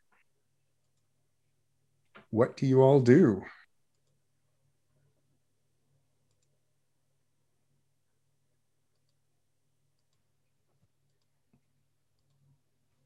Do we interrupt this? We're going to be stealing someone's thunder if they would have won.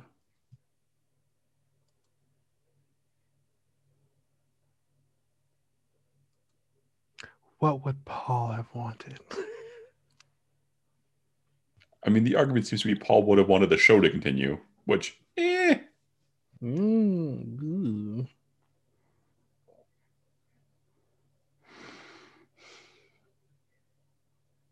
I don't know. What do y'all think? Upstage, Jane, or not?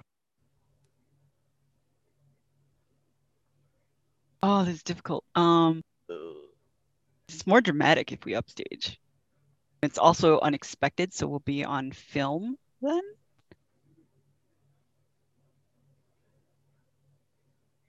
It doesn't give them a chance to cut as immediately. That's true. It's a defensive posture if it's being filmed. Yeah. And like, because Buck has nothing to do with this solution. There's no reason for him to necessarily stop filming, so maybe he won't. Mm. Plus, like, if we interrupt, it'll maybe just initially look like, oh, this is good drama for television. Heath, by the way, we haven't mentioned him today. Heath is there. He was in the tent talking, walking around getting camera stuff.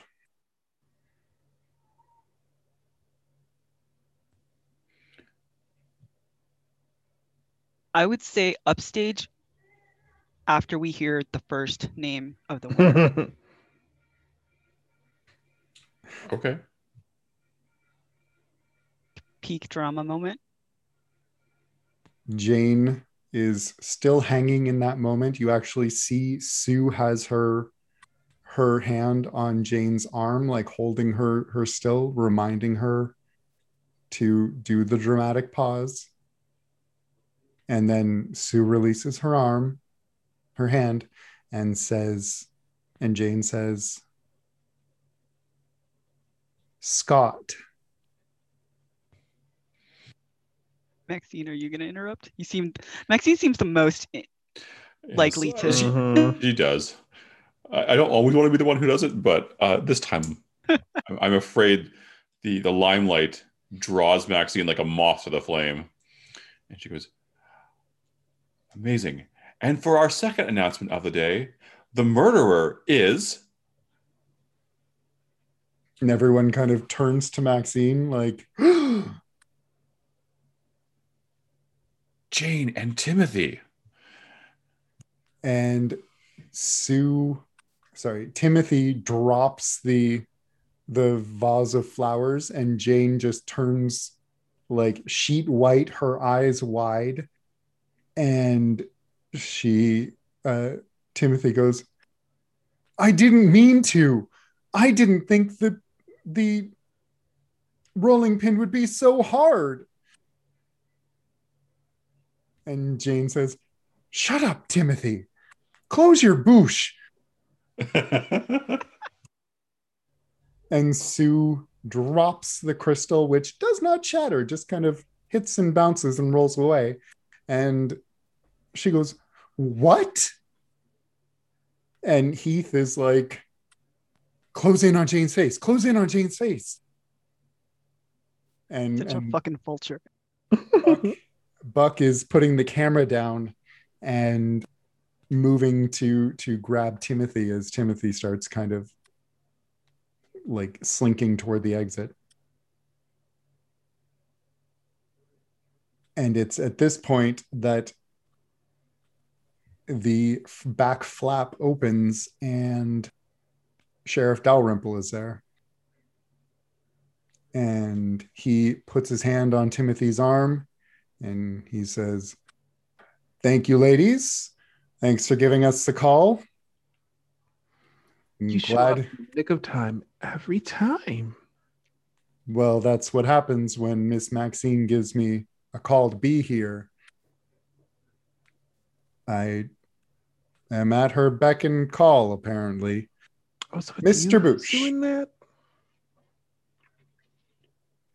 Mr. Boosh, Miss Leaf, if you'll come with me. And Jane is just sputtering, but she gets led over to the cops by Sue. And everyone is just stunned, except Buck, who reaches down and picks up the award platter and just hands it to Scott, who takes it looking kind of numb. And then he starts crying. And then Melanie starts crying. And Buck just goes, I need a new job. And we fade to black.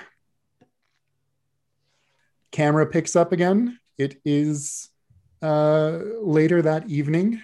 You are all, I think you and Sue and Scott and Melanie and Buck and Donna are out at Friar Tuck's, which is a local restaurant. And you're all kind of celebrating Scott's win, even though the actual on-air thing didn't work out. And Heath is busy trying to smooth over this debacle and see what can be done. And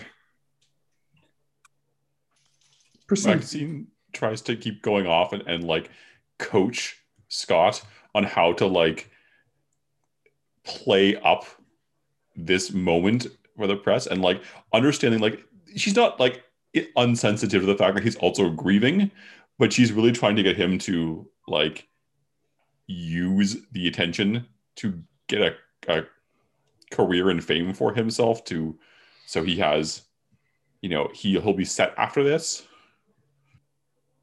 She's talking about like how to like score interviews and like when to write a tell-all book and all that sort of stuff.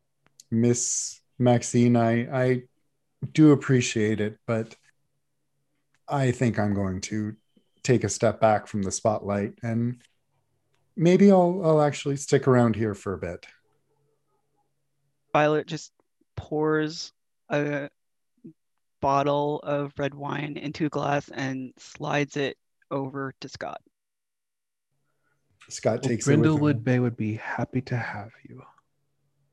It is a strange little town, but it's nice. Maxine steals the wine for a second, drinks a bit, kind of makes a face and goes, "This wine is terrible. Let's have more of it." And Melanie stands up at the table and she says, "Well, thank you all for, well, it's been an interesting experience, but I should be getting home." My dear, I suspect that with today's events, we might be in need of a new town bakery again. I hope that you're sticking around. Well, despite the owner's situation, I don't think the Jolly Good Baking or the Riviera Baked Goods is going anywhere. But who knows? Maybe it's time for me to break out of this town and try and get a start somewhere else. We'll miss your cookies. I'll be sure to visit. My mom and dad are still here. You know, I'll swing by. Have a good night, everybody. And she departs. And Sue is very drunk at this point, staring kind of despondently down at her food.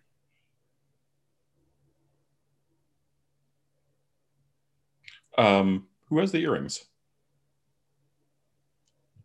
I would assume Rosemary. Yeah, Rosemary could have kept them. Sure. Maxine sort of nudges Rosemary. Give her the earrings. The ear. Oh, these belong to you. And she looks at them and goes, "They belong to Jane, but So I you will think they're take yours them. now? Thank Oh, you." okay. I'm sure she won't miss them. Oh, I'm sure she'll miss a lot of things. Being in, prison. She'll be a real jailbird. Right. Violet Yeah. pours a glass of wine for herself.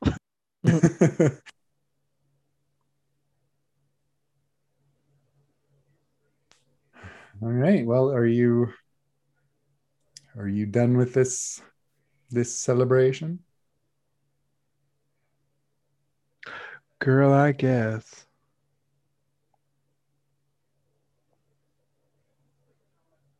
All right. Well then. That concludes the GBBO. You are 2 for 2 on successfully solved mysteries. However, as you are leaving, No. There's an Don't evil smell like cake them. monster. give me one moment, please.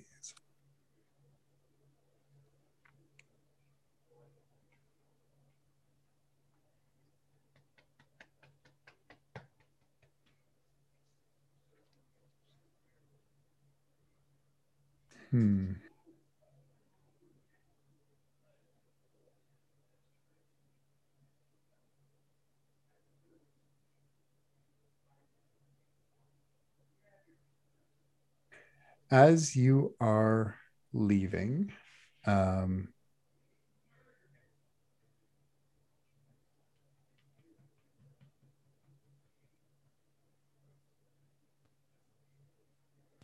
Yep, you it's not gonna see. work, so you might as well just forget whatever idea you're cooking up. It's fine.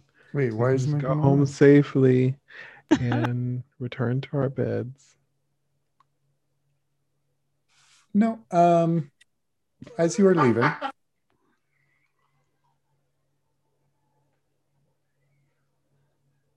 Violet. Wait, Leave Violet out who's of this. in the first episode? Rosemary had the connection with. Right. Okay. Maxine. Sorry, Violet. You were the the establishing person for the GBBO. As you're leaving, Maxine, your phone rings. Yes, darling. Maxine doesn't even look who it is. Maxine?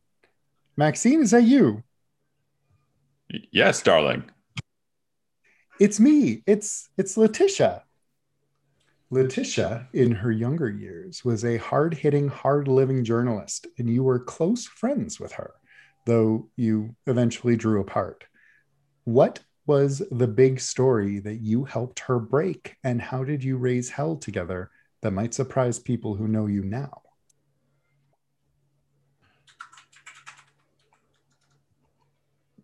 We broke a story about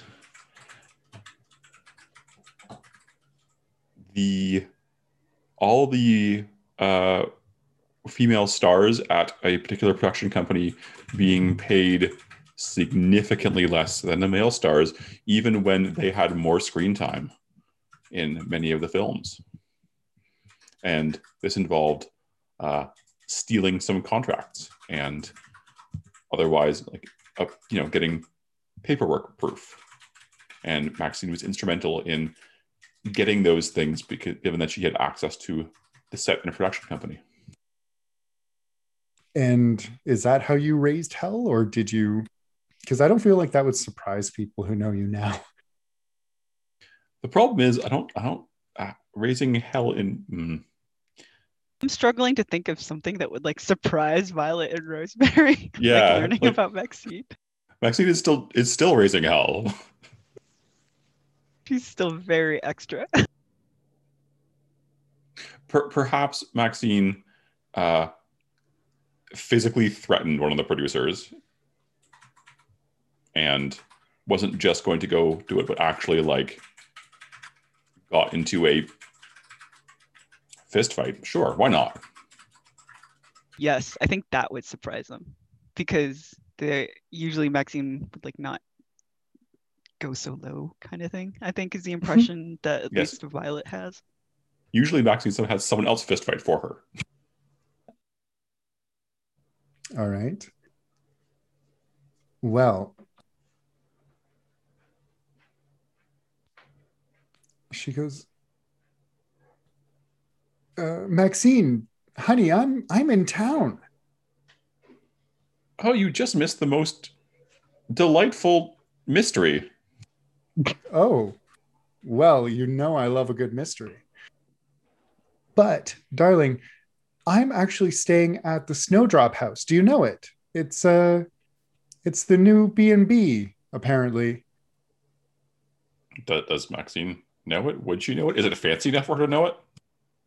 It is it's a pretty fancy B&B. It is a renovated old farmhouse on the edge of town.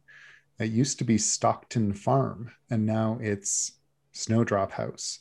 And what you would have heard are that the couple who own it now they're called the Coles, and they came from New York City. You don't know exactly what they did there, but it was presumably a very lucrative career. But now they're here, and they get kind of side eyes, as most newcomers do. But sure, Maxine will have known about that because she was trying to get Felony to visit, and there's no room in her house for Felony to visit. I mean, it's all taken up with wigs and dressing rooms and gardens, and it's only a 4-bedroom house. There's clearly no room for her daughter to visit, and besides, the bed and breakfast takes so much better care. So she was aware of it from that reason. Well, darling, how about afternoon tea with me tomorrow? This sounds lovely. Oh, grand. Please, I remember you used to hang around with those other ladies. You all will have met Letitia at least once when she passed through. Why don't you bring was it Violet and Rosemary? Sure. Can I ask what this is about, Letty? I haven't seen you in ages. It's been yonks, darling. We should catch up. Or, sorry, you're asking if I'm here for a story, aren't you? Something juicy, something dishy. Something spicy, even. And Maxie sort of looks over at Violet to get her attention. And Letitia will laugh and she'll go, "Oh, those days are long behind me, I'm afraid. No, I've been asked to review this B&B for the Massachusetts Massachusetts Star. A review of a bed and breakfast. That sounds rather banal for you. Yes, well, that's what's left to me now that I'm retired. So what do you say? Tomorrow around 3? Maxine shrugs. I should be awake by then. Grand, just grand. I can't wait to see you, darling. It's been too long. It has. Take care then until tomorrow. You bet. And she'll hang up. Maxime will relay the invitation to the others. Letty, how long's it been since you've seen her? Young. Ages and ages.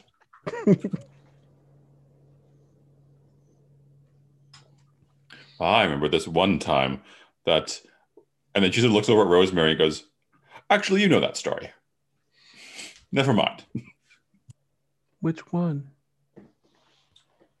The time that we balanced the scales and broke through the glass ceiling together. It's a broken glass everywhere. Oh, Rosemary, never change.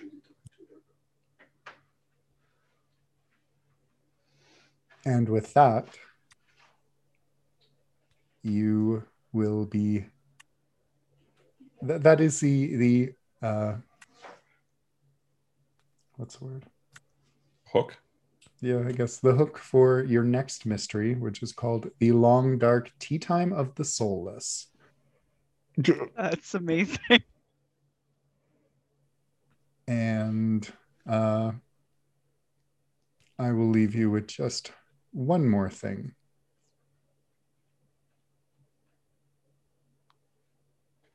As you are on your way to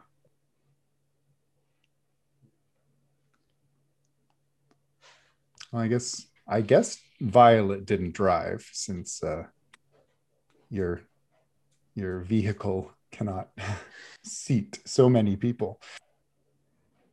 As you are on your way to Maxine's car, you see fluttering under the windshield wiper a little pamphlet.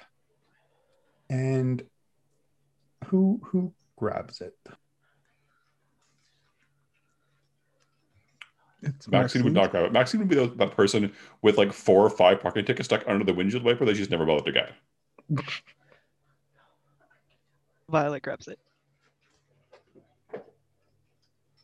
Violet, you find it is an old tourist brochure for Brindlewood Bay, but it is in the history section. There's a lot of things that you knew about Brindlewood. Like you knew it was a whaling town, but there are some things, some little details that were very new to you. Like for the fact that in the summer of 1877, the crew of the whaler Deep Reaver set out from Brindlewood Bay. They returned with the strangest whale anyone had ever seen. It had tentacle-like legs and rows of oily black eyes. They sold its parts to buyers all over the world, and its proceeds were used to turn Brindlewood Bay into what it is today. You don't recall hearing about that in any of your history books. Violet reads through the brochure and then kind of just like flips it back and forth in her hands and says, "This is spicy." Does it have hot sauce on it? No, Rosemary, it does not. However, what it does have, weirdly enough, is have either of you ever heard of the Deep Reaver? What is that? Some sort of blue film, Lily? I don't know. What? It was a whaler. It was a ship. I guess it set out from here back in the 19th century, and they came. It says it here. It came back with some sort of weird creature with tentacle legs and too many eyes, I think. And this is so strange. Oh, They how ghastly. apparently used, say that those like selling it off helped like found the town. Indeed. They sold off our sheriff's father? They apparently the profits from this is how Brindlewood Base started.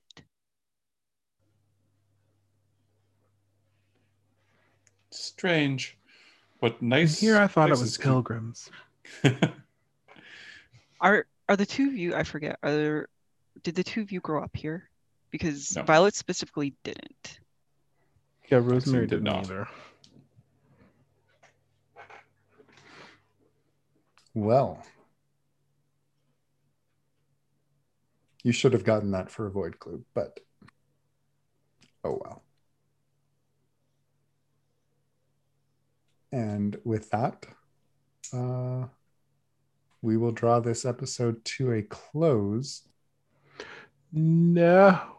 Or we could. I leave it up to you, people. I'm good for another hour. You tell me. We go for another hour, another day. He wants to do it tomorrow. I mean, you're not wrong. But I am being told that we should not. He has been sick, and he should sleep.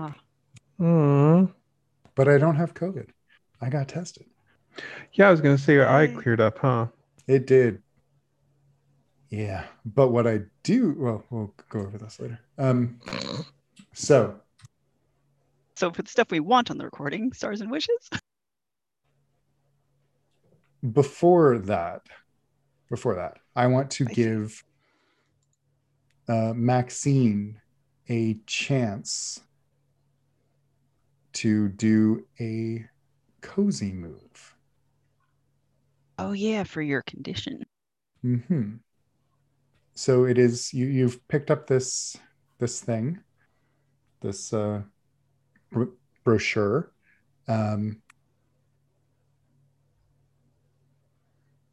Would you like to?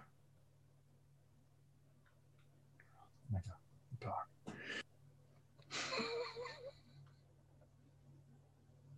One moment. I'll just pause. Suspense. Resuming. I'd like to give you the opportunity to do a cozy move and get rid of that condition. Okay. I think after they drive everyone, well, maybe they head back to Maxine's place for a nightcap. Not that, they haven't already been drinking, but whatever. And Maxine will look at the brochure and try to research through her many possible charities to see if she knows anything about whaling charities, to see if she could find someone who knows something about this to share with the others. Because she has all sorts of other things. She once helped a charity for seeing eye monkeys.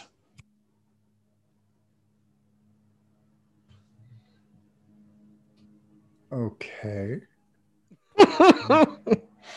What? All right. So She can't go to a charity event right now, I imagine.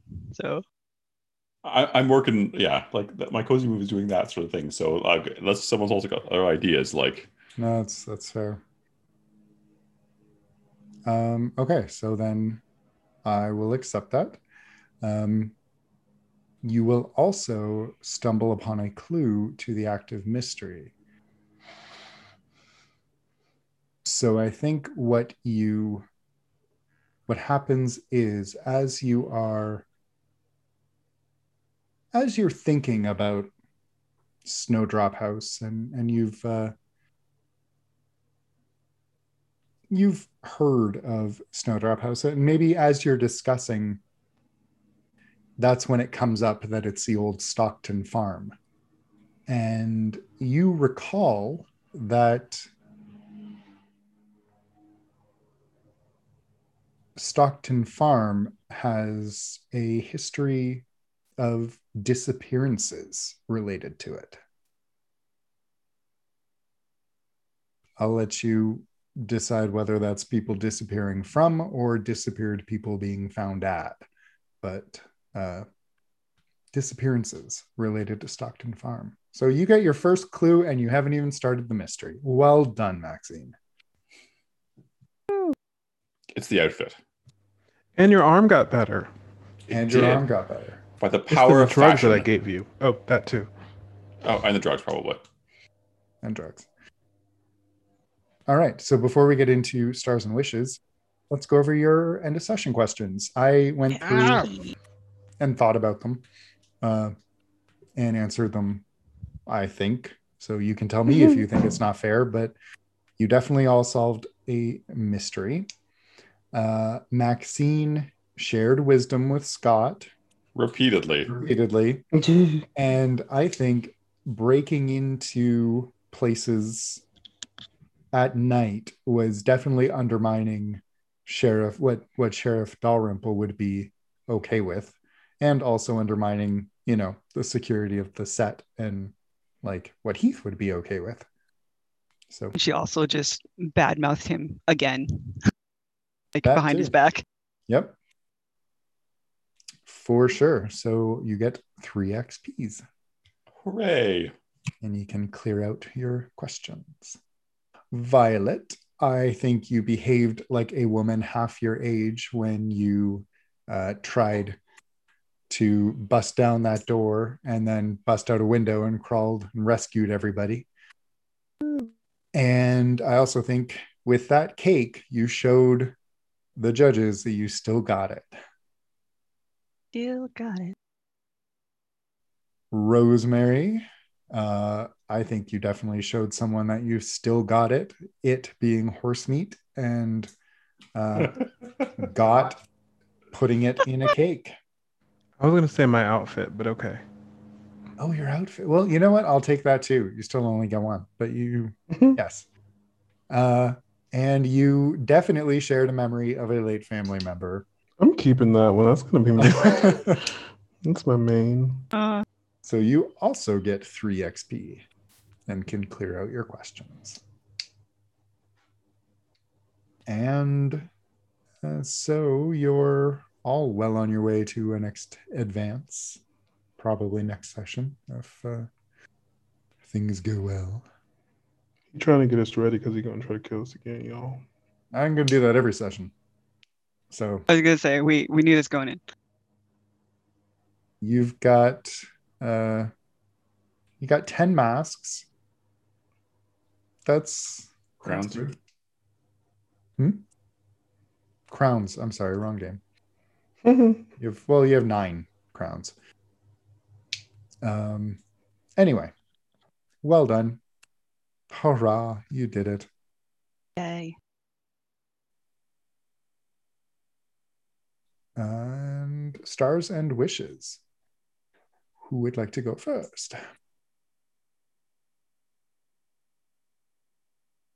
Anyone? Bueller. Stars for stars for Tracy, your cake description, the cherry blossom cake and the picture was really lovely. cherry blossom season just, well, it was over like the end of April. No, beginning of April, actually. It was really early this year. Just happened. So it made me think of like that flavor, and it brought me there. Like here, you get the cake description brought me there. So that's what helped me think of how it was successful. Also, stars to Matt for your alternate theory. It was fine, I guess. I'm sorry. No, it was good. It was good. Because even in my mind, I was thinking my idea. I kind of joked about it, like, oh, another wife killing her husband kind of thing. When you flipped it on its head and brought it to a new perspective with it being Jane. So good on you, I guess. Thank you for being graceful about it. Stars to Drew, as always. I'm always impressed by how you slip into all of these different characters and kind of make them believable in a way. So keep up the good work and stop trying to kill us. Thank you very much. No promises on that last one, but thank you.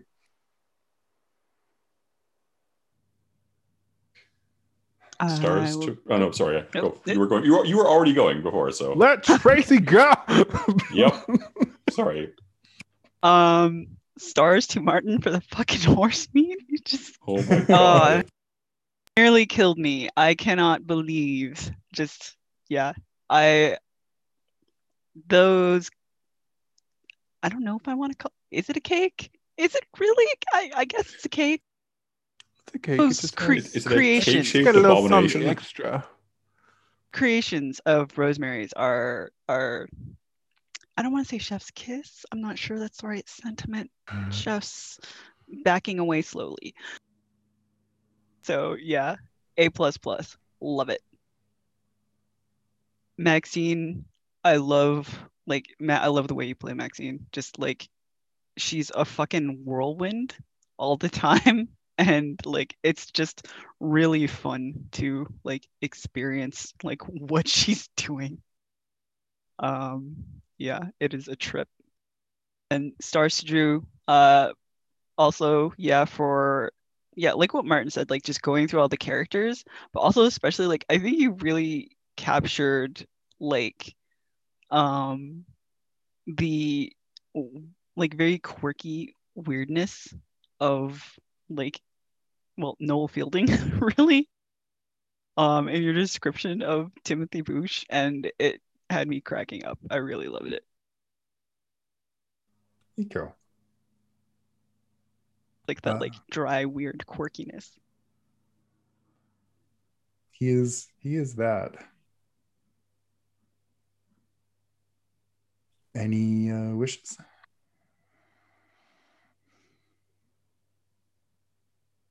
I wish we had used my idea. No, I'm joking. Nah, just more stuff. Maybe like for myself, try to be a little more proactive about like doing things that require roles, I think.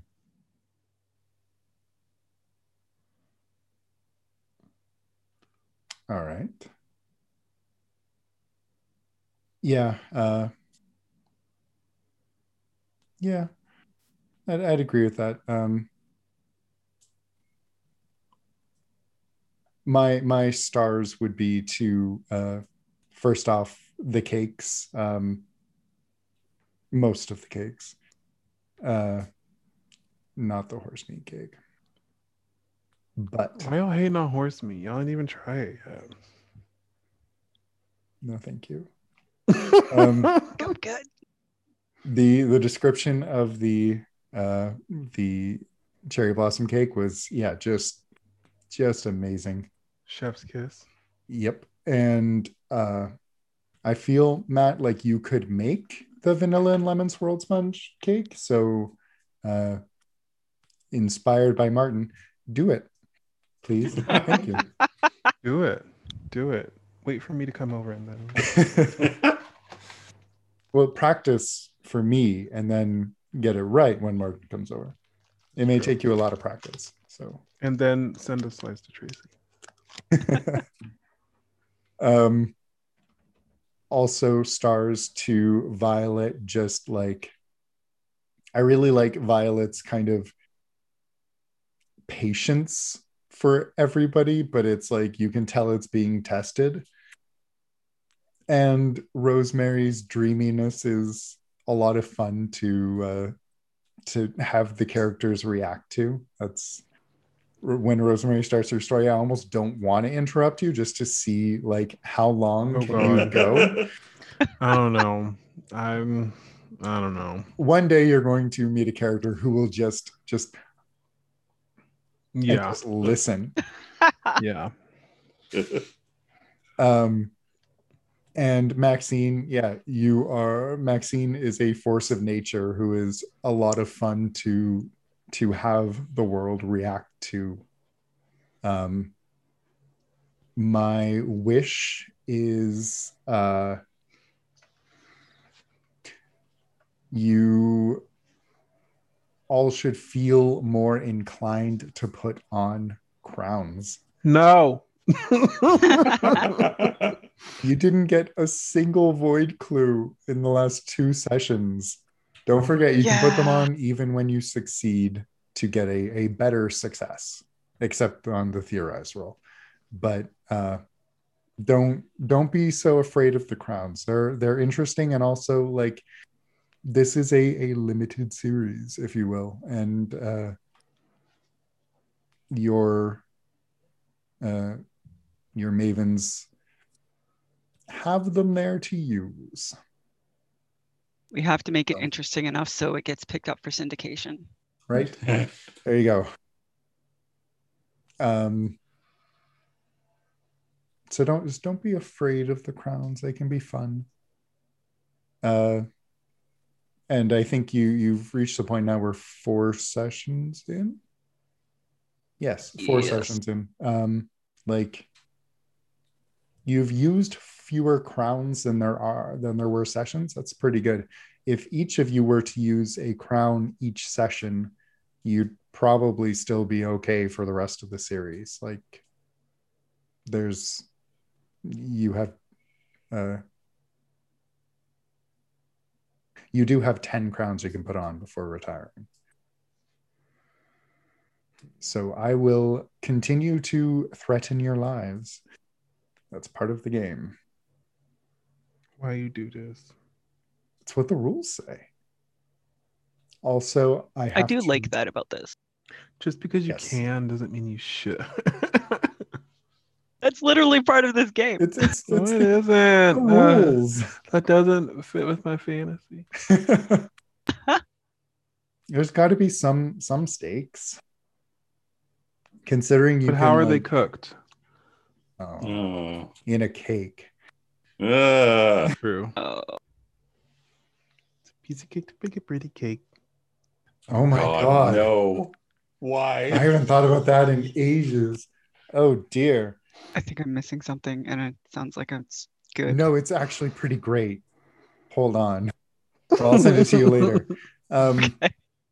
I've never seen the show that it's from. Like I know about it only secondhand, but this song, there's a mashup of it and Lil Wayne that was stuck in my head for like 3 weeks several years ago. Little John, I'm sorry. Yeah. Anyway, thank you, folks, for another Brindlewoody Bay. Oh, I thought you. Oh no, you. Okay, yes, Matt. Stars and wishes. It's fine. I don't have any. Just go. We're good. We're done. I'm sorry. No, I had a star for Tracy. I think you really nail the little mannerisms for Violet. Like Violet poured herself a glass of wine. It's like the perfect understated, just like excellent. I was so happy about that. Rosemary.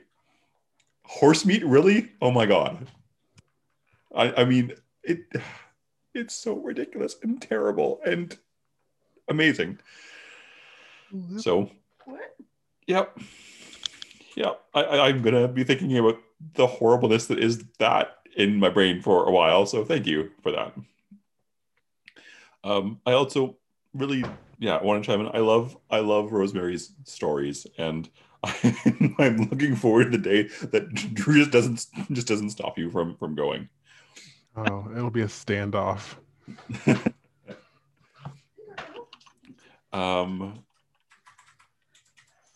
Wishes.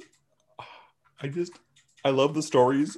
I just want you to get more clues from them, though. I need to direct them just slightly somehow. I don't know how. It sounds really hard. I'm sure it is going to be not easy, but I'm always just like, you need to ask a thing, but you're telling a story, and I don't want you to stop telling a story either.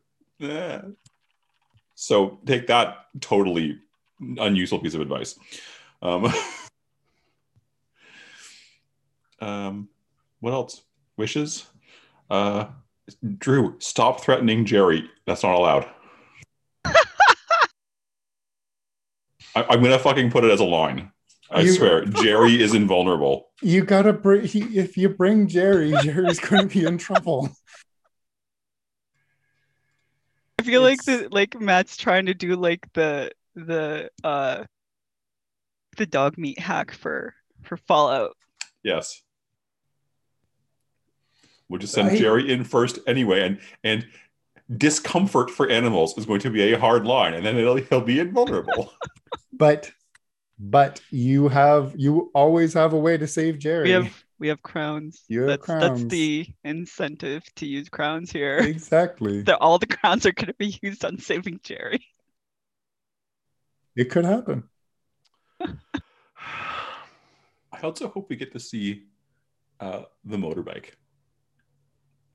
So the last two things have been either on the water or right in Brindlewood Bay. So that will happen really soon. I added that there's a sidecar for Jerry on the motorbike. I saw that. Oh my God, does Jerry wear goggles? He wears goggles. Yes. Oh my God. I'm sorry, they're called doggles. Oh my God. All right. So I will stop the recording now. Thank y'all. On that note, doggles.